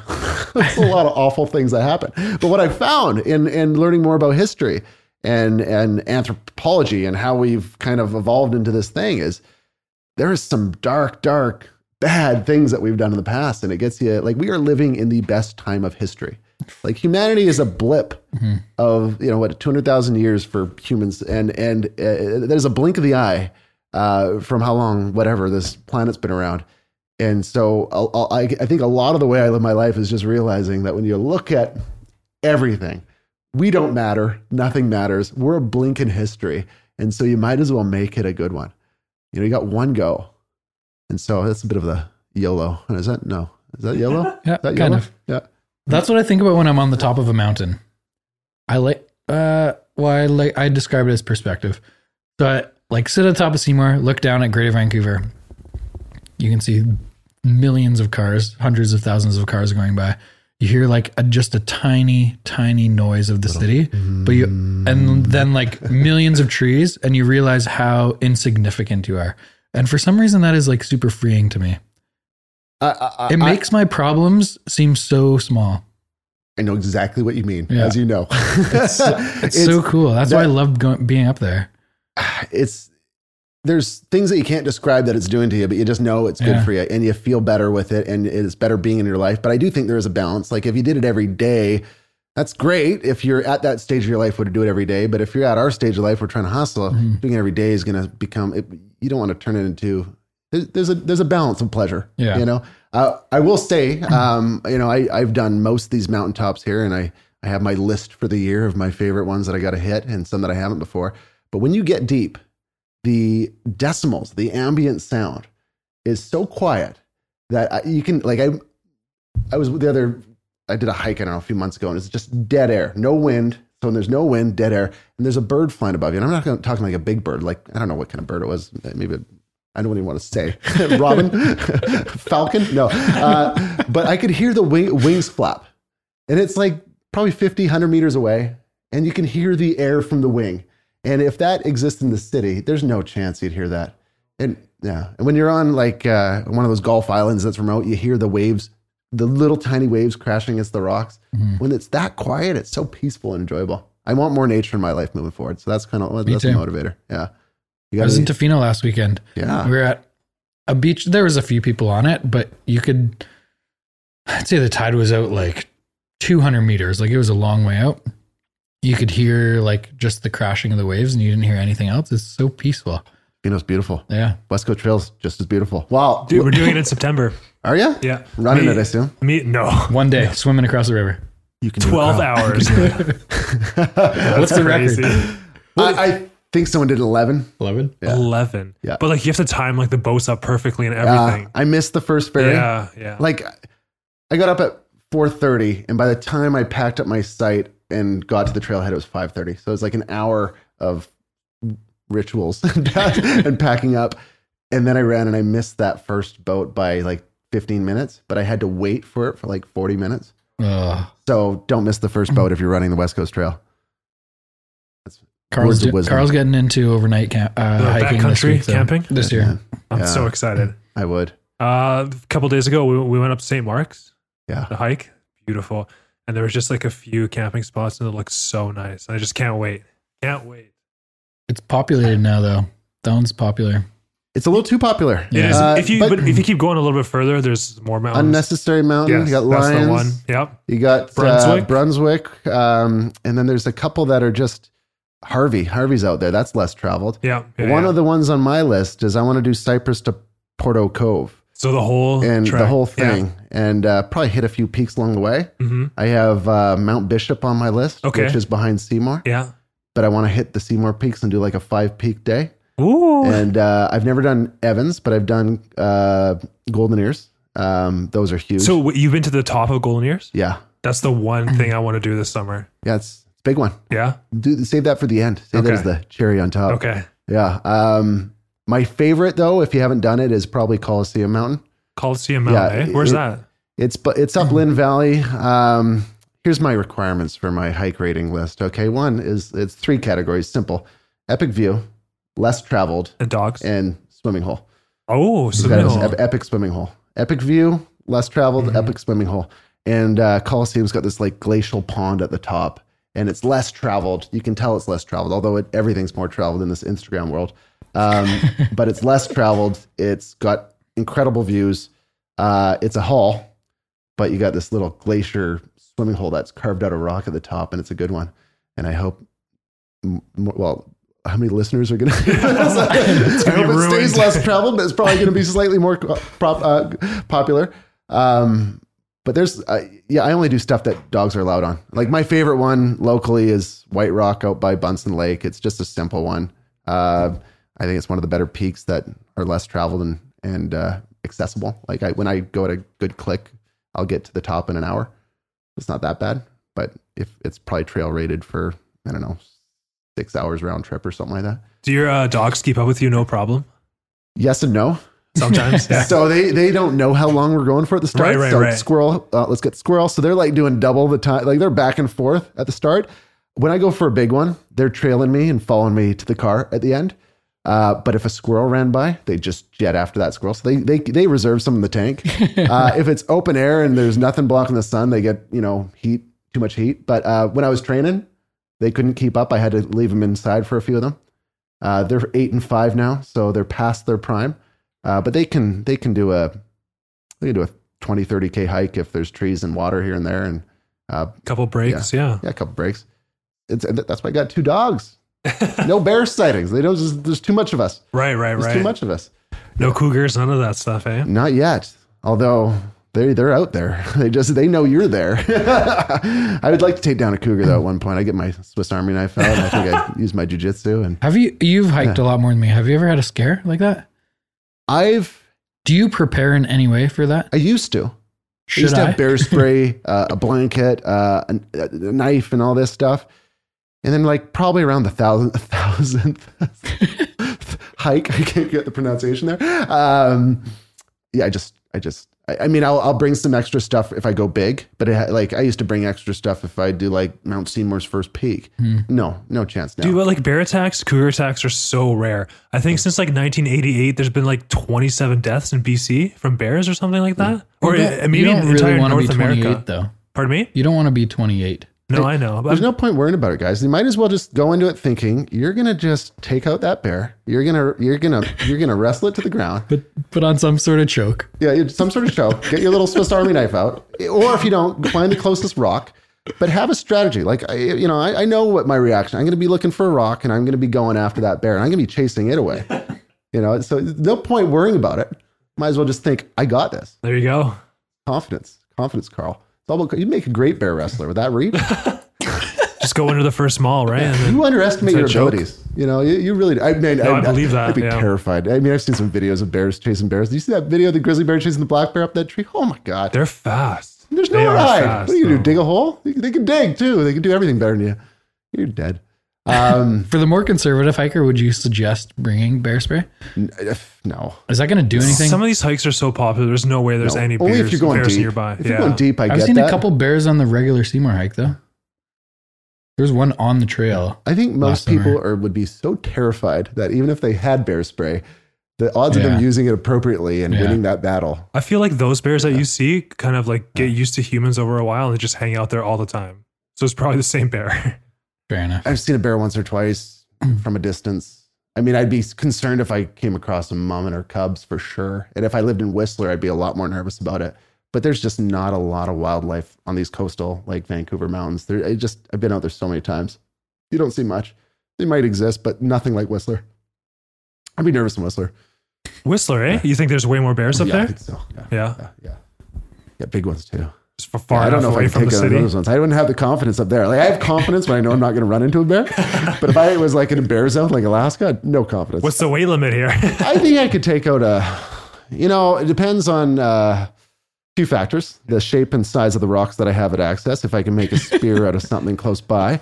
Maybe in my best day with the right move and connecting on that first throw, 500-600 pounds. If I get that first throw right on the shell, right on the dart, I think 500-600 pounds. If not, if I miss it, don't have any weapons, it's got to be 150-pound cub. Like it's got to be a little thing. It's got to not know how to fight. And I just hope that I can kick it in the head before it gets to me. I hope this does not become one of your challenges in the future.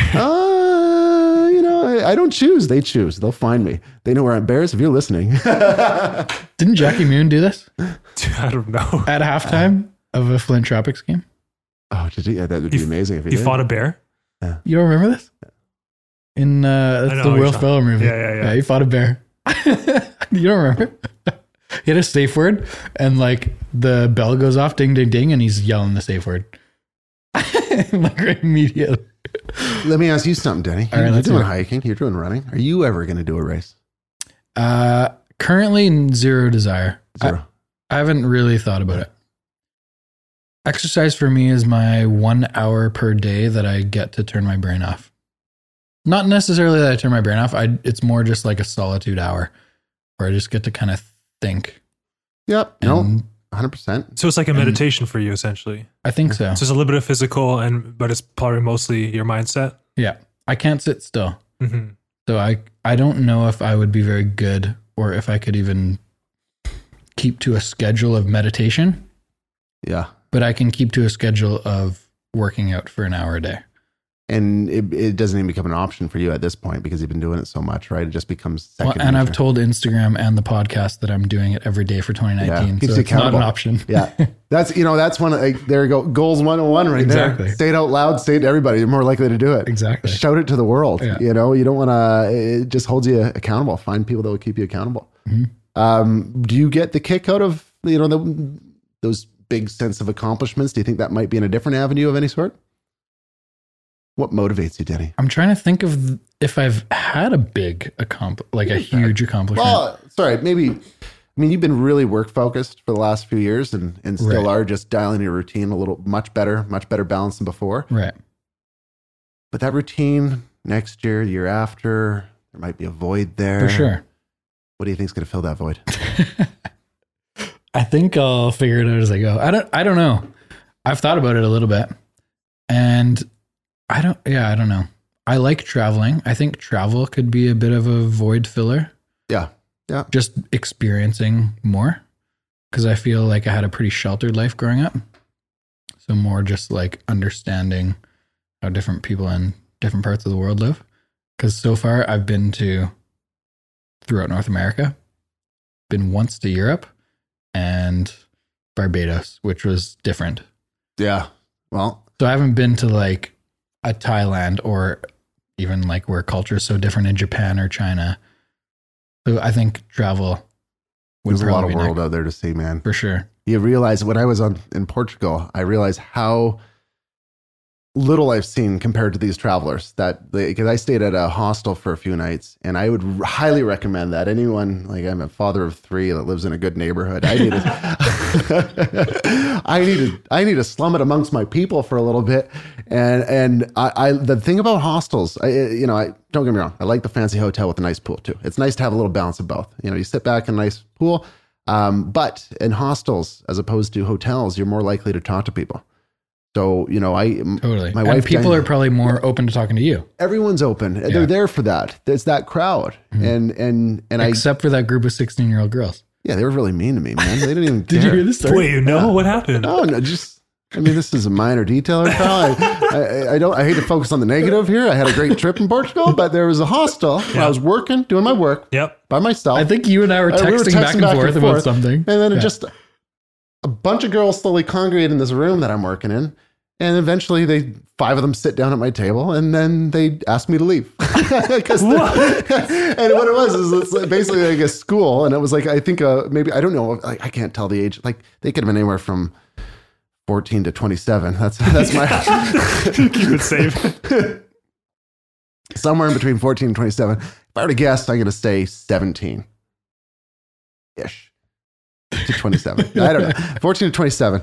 They were there for obviously like some sort of class or group escape event, and they don't have proper manners, and they don't recognize that first come, first serve. I had my table. I thought I was going to be part of the group. I was excited. I'm like, hey, I'm at a hostel. We're ready to chat. No, love staying at hostels. Love the people I met there. You get recommendations on where to go next, and I got this list of like I'm not going to be traveling much in my foreseeable future, but Diana's giving me one. Well, I get one go a year. So the problem with doing a big trail race on that trip is you can't move for a couple days after it. Right. But I feel like once a year I'll go on some epic adventure of some sort of combination of nature and hostels and potentially a long run or kite surfing or something like that. and that's my like little freedom nugget once a year. So I don't know what next year's gonna be, but it'll be something cool. I think that would be more my thing. Is I'm obsessed with views. So I think it would be traveling to places, doing hikes. Yeah, maybe they're long hikes. I don't know, but I don't know if the 118. No, you don't have to do it a race. I think run is my thing. I would say doing an experience like a multi-day hike would probably be more enjoyable and more rewarding. Less painful. I would start there. I hope to do one of those one day. Where do you pick? I mean, we're in a big world. We're at a cool place too. There's a lot of things to do, a lot of things to see here. Yeah. I just would recommend leaving our awful weather for somewhere else's good weather and not leaving our epic BC Junes. And I can't believe people that go to Maui this time of year, Hawaii. It's just, why would you leave this? Yeah. Just give it a few more years, global warming. Well, Carl, how about you? Are you going to do a big race anytime soon? Races? No, I've never ever been into long distance running. Okay. Because I guess like growing up playing basketball, it's kind of sprint and stop and kind of, but long distance I've never got into. How are you? I mean, I know this is changing the topic here a little bit because I have no racing to talk to you guys about. Both of you have no passion for racing. You talked about goals briefly. Mm-hmm. I've heard you talk about on the podcast before, Denny. I don't know, Carl, if you do this, but what are goals to you? What are goals? Yeah. What do you do? Like, what are your goals? Like, how do you set them? How do you, I have so many different philosophies about goals, and with the end goal being either a cool experience or a habit change. But how do you look at them, or what do you have goals outside of business? And obviously running every day. But do you? It's how do you classify? So I think that's part of the problem in my life right now is that most of my life is business oriented. Yeah. So I could say I have podcast goals. I have real estate goals. I have some fitness goals, but outside of that, little. So immediately when you said outside of business, I thought podcast, but then I was like, well, that's kind of sort of work too. Yeah. But it's fun for me. Do you write them down? No. Usually I'm pretty loose. So I guess, write down. I say them on Instagram. So that's kind of writing them down. I think you'll appreciate it if you start writing them down, because what you're going to find is they get a little gray and hazy over time. And it's nice to know what they started as, because what I've found is the way that I set goals, and from the start, I wouldn't be as aware to adjust my goals if they weren't written, set in stone. Like if I wrote them down, one, you're more likely to achieve them. Two, if you don't hit them, you're still going to see them there, and you get better at setting goals down the road. And it's easy to have like the one big audacious goal of like, here's what I want to do this year. But if you can kind of, when you hear me take the goal from, I made a note on my phone, 2019 goals, so I did write it down. So it's good. It's good to go back at that, right? Yeah. But then goals can be a bit discouraging when you don't achieve them, Right. and that's kind of why I've kind of rewired myself a little bit to like think of the action steps as the goal. Right. But it's not. That doesn't mean I don't want to write down the end goal. It's like you write down the big things, then you write down the action steps to get there, and then you just decide over time. You kind of evolve. So for me, I have this ridiculous like New Year's resolution note that goes through like, it'll have 40 items in it, and I'll get through probably 70% of them. And then I'll recognize the fault that I made. I couldn't control that, or that didn't happen. I just stopped putting effort into that one, or whatever it was. Because you could start on this, you could write down this, and you could decide halfway through the year, no, not for me. So I've evolved, and what I do now is I still have that list, that resolution list that's long, but I've also created monthly resolutions, and the seasonal challenges in a way, like running season and different things, and then I have the week. So the week I write down at the start of every week what I want to accomplish that week, and I even go so far as in my I went back to this big paper planner thing, and I use a combination of Google and everything for planning my life. But I even go as far as they have the month section and the week section. So in the month section, I write down 3 things that I want to focus on. One will be something for my house, one will be something for work, and one will be something for me personally. Just because I have loose ends of the house that I need to finish, and I believe in making home comfortable. So I'll put 3 things there. So I'm more likely to do them if I write them down. And then I'll also write, it's June, because we live in such a seasonal world. I'll just take out a week in that month calendar and write down what my dream week would look like. So it's kind of like, here's, I'm in June now, because if you're writing October, you're not in October. I'm in June now. What would next week look like if it was my dream week and I can control when I work and when I don't work? So I just write that down and put that on the calendar. And it doesn't happen. It's just more about like, what is the optimal life work balance at this time of the year with your head the way that is right now. And so what I've just found is, yes, I have my list of New Year's resolutions and long list of goals in Google Keep. I have my weekly planner that has my list of goals for that week. I have my monthly section of that planner that has the 3 items that I want to accomplish that month, and then what my dream week looks like. And then every morning I start with doing the most important tasks first and look at what the most important items are every day. And I do not accomplish nearly like even close to all these goals. It's a lot of them fail, but when it helps me. It helps me know that I'm making forward progress, because it didn't go from 0 to here like that. Didn't go to 0 to here overnight. It is through little incremental wins along the way. And for me, the ultimate goal, whether right now it's like nutrition, before it was running a race, is to get better at it, learn something new, and make a goal that turns into a habit change that will be with me for the rest of my life. Do you feel like writing it down helps you be more accountable? Yes. 100%, right? Yes. Writing it down, telling people. What's the smallest goal you might have written down in like the last little bit? Smallest goal?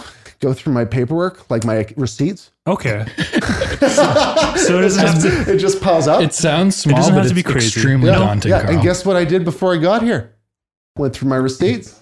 Small goals can be as small as you want them. You know, like I'm not like I eat better than I used to, but I'm, you know, I have this desire to learn, not like be an expert of anything, but get enough to have clarity on how I want to live my, you know, what my health like routine, my nutrition routine, my I'm getting more clarity on how I want to get to the point where I have clarity on what to do there. Because I have 3 boys and obviously a circle of friends and people that like and watch what I do. But mainly because of my 3 boys, if I can make a habit change for myself, I'll experiment with that. And if it works out and I get a lot of gain from it, I can I pass that on to my children. And I'm not going to, you know, be the types that tell them what to do. But I'm their dad, but I want to be their friend, coach, and mentor as well. So I feel that the more I invest in myself, the more that my boys will be better off and the people around me. And that's a huge motivator because I have everything I've ever wanted and more. And so it's about not losing it and then fine tuning it. And goals have been a big part of that for me. I've just written down everything. I went back to a paper planner. So yeah, write them down and just recognize certain strategies. So, you know, like if you write down more than 3, it starts becoming a list. It's like a to-do list and less likely to, you know, so you know, if you write down 10 things that you want to do in a week, put asterisks beside 3 of them that are the most important so that you're kind of prioritizing some over the other. And I am a product of little wins, just little incremental wins. And that, I feel like that helps structure your life a little bit better, right? And it just grows from there. One thing you nail there, and it removes decisions. We make too many decisions. And so like part of my like week, you know, my pre-planning for the week, my pre-goals for the week is to schedule in what I need to schedule and put in where I'd like to my hike to be or when it would be. And if I write it in, it alleviates that decision that morning. And so you're not pondering, you're not wasting reducing time. decisions. Yeah. Reducing decisions, and more clarity on how to schedule your week. I've just been through so many years of awful time management. And my wife, Diana, she was working for a big accounting firm. We were both overworked for well overworked for years together. And now it's much, much better. She's not a big firm accountant and I have much better freedom than I used to. What worked for you in terms of moving from being overworked to the more structured schedule that you're on now? Because I feel like from my perspective, I'm years behind that.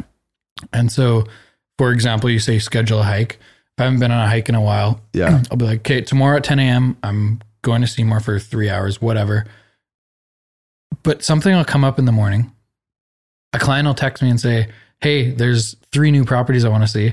And I'm immediately looking at those things. Or I'll get an email that takes an hour of time to reply to or put together some sort of evaluation or something. And I'm doing it immediately because it almost makes me anxious to let it sit. Mm-hmm.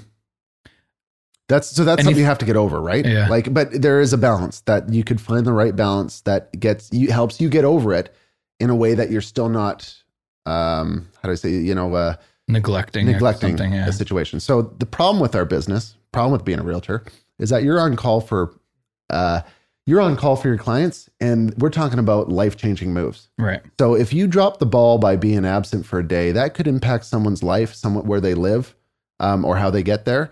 And so it's a lot of pressure, and you want to have a positive impact on people's lives, not a negative one. That's the problem with it. We're a service business that's on call.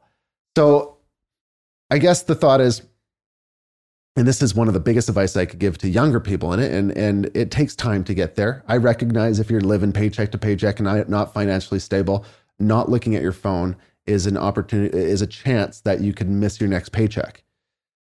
Once you get financially secure to a certain level, it is crucial to start the practice of time blocking and finding the balance of how to time block that works with you. And what you're going to find is that if you miss a phone call or a text, the worst case scenarios 99% of the time aren't bad. Like not the worst case scenarios.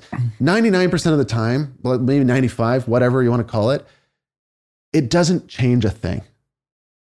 So do you want to be receptive to text communication, instant messages, emails throughout the entire day for that 1 to 5% of instances? Or do you want to get your life back knowing that it's 1 to 5% of times that you might miss out on something? And it's not 5% of times. It is less than that. For sure. So, if I was a young hustler and worried about that, I'd probably have a morning check-in time for my communication. Maybe I'd have 3. Maybe I'd have a morning, a midday, and a late afternoon, early evening.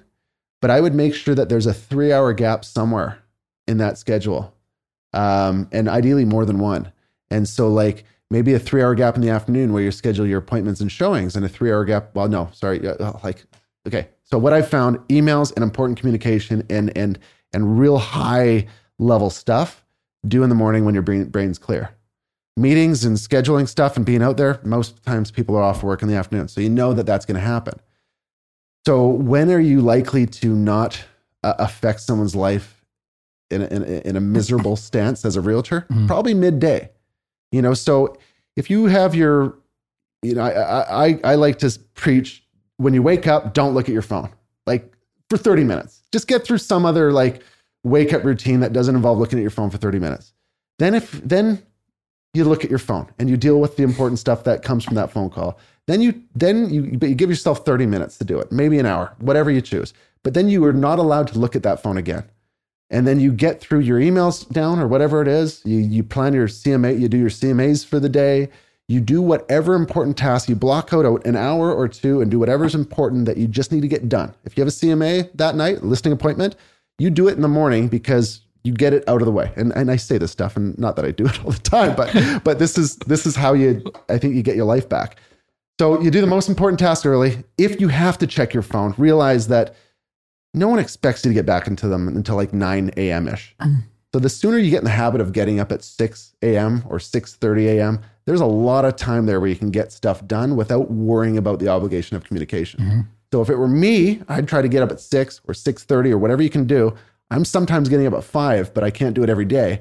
Would do whatever you can do so that you can get your run in, your workout in, get through your task, your listing presentation, your whatever your project is that moves your business forward and not operates. A listing presentation is servicing your business. I like to think that there should be some time blocking to working on your business every week. So aside from reacting to emails and reacting to listing appointments, there needs, for you, Denny, you're a sales leader on the team. For me, I'm working on whatever's broken, CRM or who knows what. But there's always something where you're working on the business that's not time sensitive. And if you put that in your planner and you write it in and say, here's my hour that I'm going to dedicate to this, that is 1 hour or 2 hours or whatever it is where you are building your business and not living in it. And so I think it's important to put some business building on the roster, put your email time and communication time on the roster. Realize that people don't expect to get you to get back to them until 9 or 10 a.m. Sure, send them something at 7 if you want to look like a hero. Great, your call. But if you don't pick up the phone from 10 a.m. to 2 p.m. every day, your life is probably going to be no different. Or you might miss out on 1% of the things because the people that are anxious are getting you first in the morning or they're available in the evening time. That's when all the action items happen. So you figure out where that dull window is and you put in some me time. And you learn on the way there through podcasts, and you sweat and burn off energy and get in nature or whatever it is. But you create this little void of me time. I know you're not anymore, but have you in the past been hesitant of showing through social media, really, that me time in the middle of the day? Yeah. And how do you balance that? Or how do you explain to people that, yes, unfortunately in our career, these 3-hour window is the slowest time of the day and it's from 11 to or whatever. Yeah. but I'm not going to take a selfie of me on my computer at 11:45 p.m. when you're sleeping. Showing you so, that. you know, to answer your question, I got so tired of explaining it that I just stopped posting it. so they're not going to understand, right? Yeah. Like people's nature to like human nature, not everyone, but you know, if you like to jab at people, right? Yeah. You like to knock someone down or bring something up and he's not working. He's out on a hike on a mountain. I get that all the time. You'll notice I have posted less mountain pictures this year. I am not on the mountain as much as I'd like to, and I work my ass off, but they don't know my schedule. And one of these days I'll take a picture of it because I do draw pictures on it. But to answer your question, Denny, I think you have to decide. I think there's a balance. I don't think you need to, well, for me, what I found is I don't need to show people what I'm doing all the time. So I've turned, obviously, you know, I'm not as active on Instagram. I'm very active on Instagram, but not in the same way I used to be. I've kind of adopted this practice. Sometimes less is more.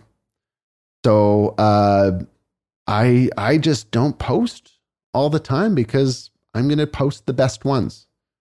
And so the joy of posting is outweighed by the perception that I'm leisurely hiking every day, when that is far from the truth.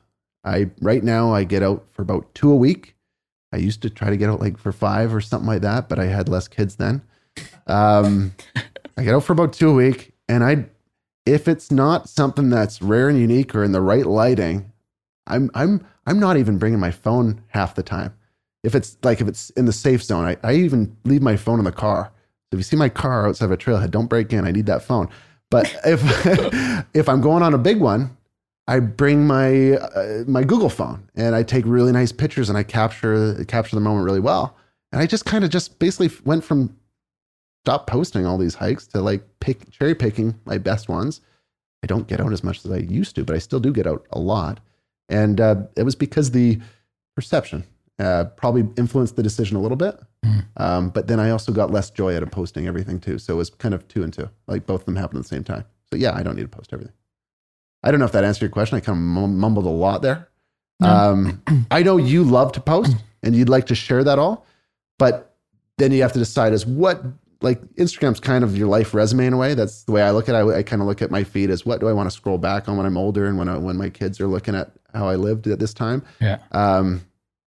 What do I want that to look like?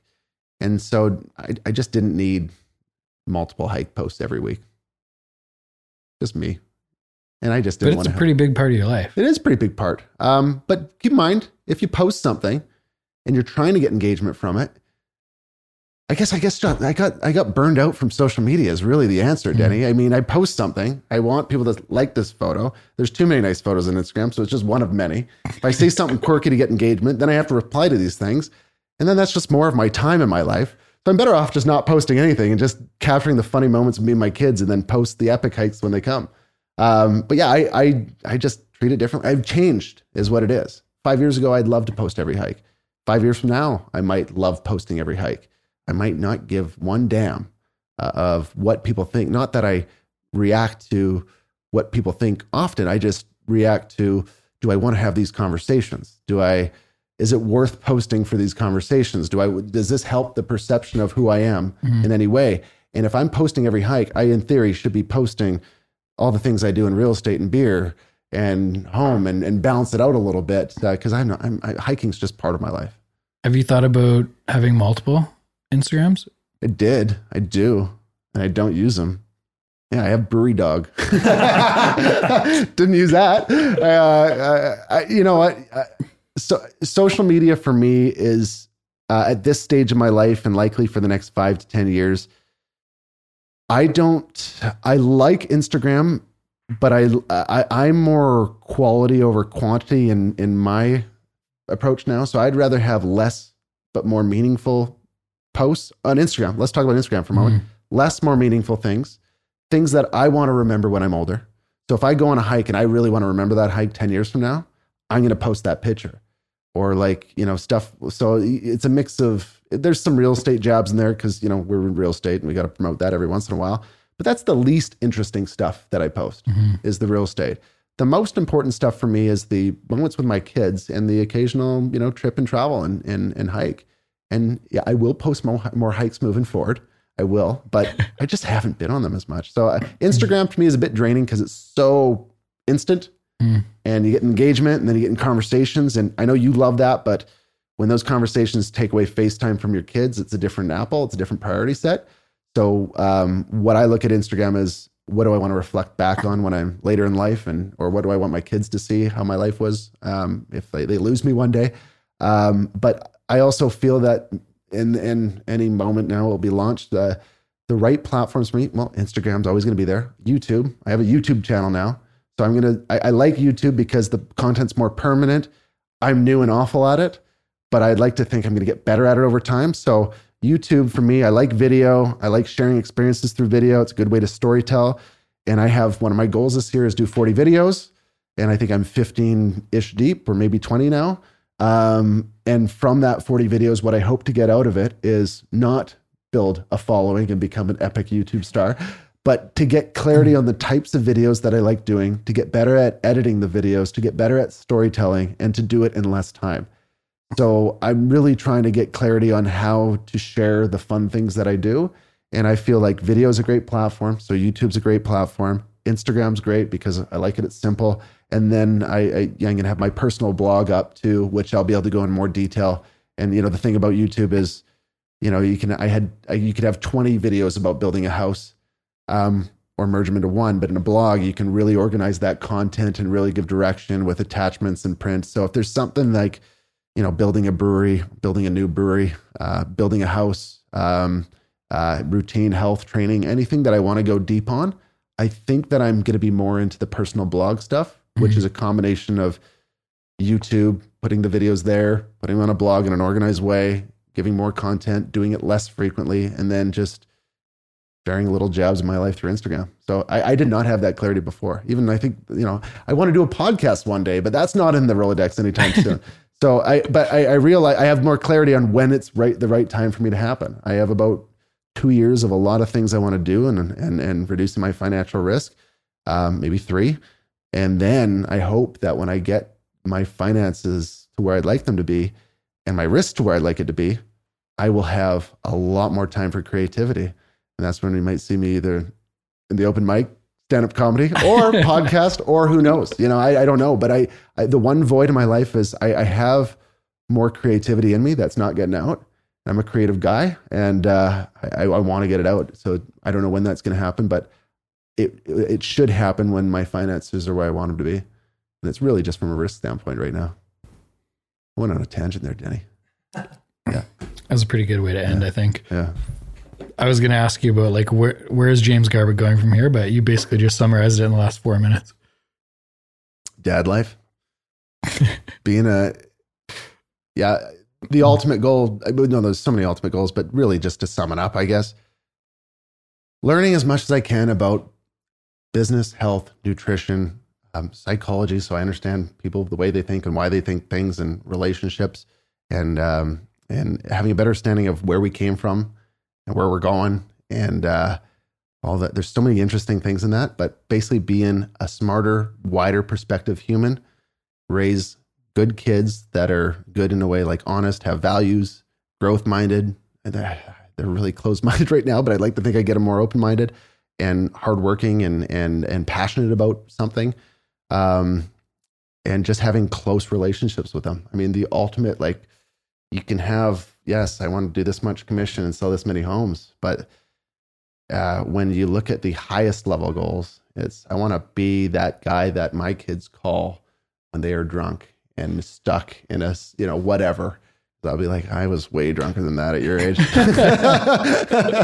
No. Where 10 years, I think I shared with you, growing this team, growing Steel and Oak and whatever business Steel and Oak gets in, doing bigger health challenges, spending, I don't know, like it's going to be more focused on family and kids really in the 5-10 years. And then they're going to hate, like I'm going to be that embarrassing dad because I'm going to embarrass the shit out of them. And then I think probably 15 years from now, I'll probably have this big void of kids that are older and don't care about me anymore. And then I'm going to be like a workaholic again, showing houses and knocking on doors and cold calling. I have no clue. You're an inspirational guy, even just from like doing that race in Portugal. I probably had like 25 people message me saying, holy shit, did he actually just do that? Because I posted something on my social. So I would encourage you to continue to share the journey. Don't ever feel like one negative comment pushes you back or stalls you from posting something, because I think there's a lot of positive impact that all the crazy stuff that you're doing brings to a lot of people that maybe don't reach out to you directly. But even just from my perspective, you've helped me grow a ton, and a lot of people around you just from all of just because of this fearlessness that you have from somewhere. You know, I'm going to try to share the journey of what I do better for the things that I do moving forward. And I agree with you. I didn't show my training and the downs as much as I should. And I want to do that better. And that's part of the reason for pushing video. We're all able to do more than we think. And, and I'd love for people to see the struggles in my head. And I'm just a goofy guy though, you know, so like, even when I'm in pain, I'm goofy, you know, so, but yeah, I do plan on doing another ridiculous race. It's going to be harder, probably be like 30 hours or multiple days. I will be so beat up and in pain from it. And it will be an incredible story, whether I finish or lose or don't. And that's not a loss. It's just whether I finish or don't. You got to find a drone with a 30-hour battery life that can just follow you. I thought about planting my drone like on the trail and getting to it, but the extra weight wasn't worth it. Yeah. And you know what? Not droning. I'm not droning in a race. Not droning in a race. It's just there's no good time. And usually the best parts of the drone would be at a mountaintop, and the odds of a mountaintop being clear. Yeah, you know, there's so many things you learn in life, Danny. If I brought the drone, I'd be bringing up that volcano and it'd be in a cloud. What am I going to do with the drone and cloud? Technology will get better. We can just have one follow you around. Or lighter. No, but I appreciate the kind words. And, you know, I need to actually hear this feedback to be pushed to do it. The most engaging post that I've ever had was the one when I finished the race. And it kind of dawned on me like, well, geez, if it gets another person out running or doing something positive, I should do a better job of sharing it. And I hope to. I just don't know if I can do it year round, day to day on Instagram. So I got to batch it in a way that works for me.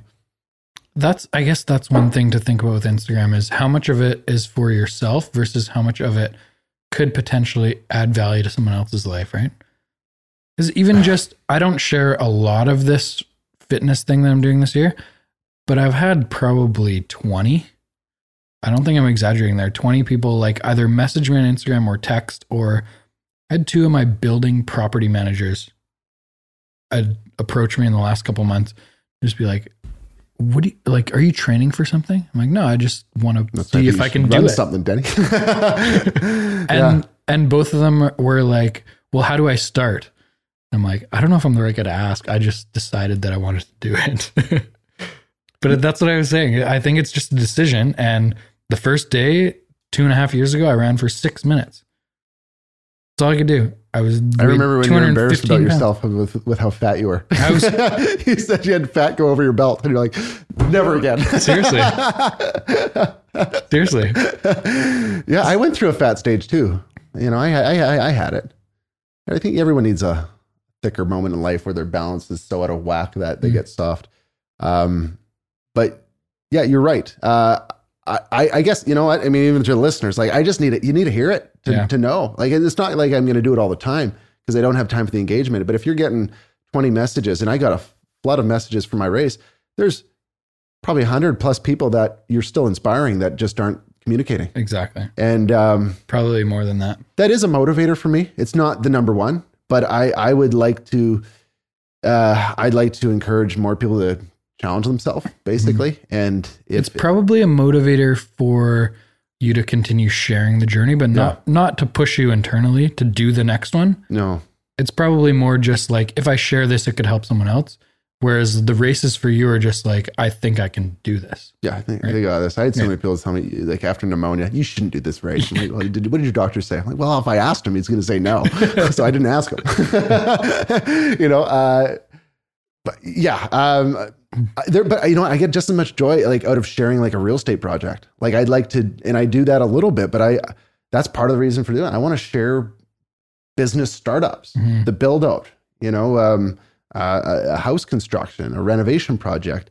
Eventually I'm going to do some really cool, bigger ones that are going to be a lot of fun. And it would be great to just show behind the curtain of how it actually works. Like, I mean, we're still in the dark with how developers work and all the numbers of that. Like the general public, it'd be great for some guy that just doesn't give a shit to tell everybody, here's the numbers, here's the rates, here's how much cash you need, here's how much it's going to make, here's how people evaluate it. I think that would be a value. And then mix in the occasional crazy race and kite surfing video. And yeah, there's a lot of things that there's a lot of ideas up here. Yeah. I got music videos in the plans with my kids. I really want to do some sort of like rap music video in my backyard with the kids. So Charlie said that there's a bigger chance of me doing it. Exactly. Yeah. Charlie's got some moves. He does have moves, and I could capture those moves in a rap music video. Charlie's like 1.5, right? Is that your youngest? He's 20 months. I saw him dancing to your Father's Day card. That was he's got a little swagger. Awesome. He's been dancing for a good 8 months now. He's been stable for about 8 months. Yeah, he moves. He's got it in him. So, but there's a window where they're going to be small and goofy. Yeah. And if I don't so I have this little time crunch where I got to capture this in the most hip hop way possible. What song are you going to do? Well, you know, I'm giving away too much here. But the more I talk about it, the more likely I am to do it. I think right now, did it delete? No, I'm thinking, no, not Candy Shop. Flow Rida, I think My House. Those are fun. GDFR featuring Sage the Gemini. What does that mean? I don't know. I just listened to it and I thought it was dope. I'm like, this would make a great backyard music video. So more likely to do it now. There you go. Yeah. Anyway, love it. We'll see where the next steps go. I'm inspired by a lot of people doing cool things, and I want to get a little better at capturing it in video. I'm sure this is going to be first of many podcasts together. I hope so.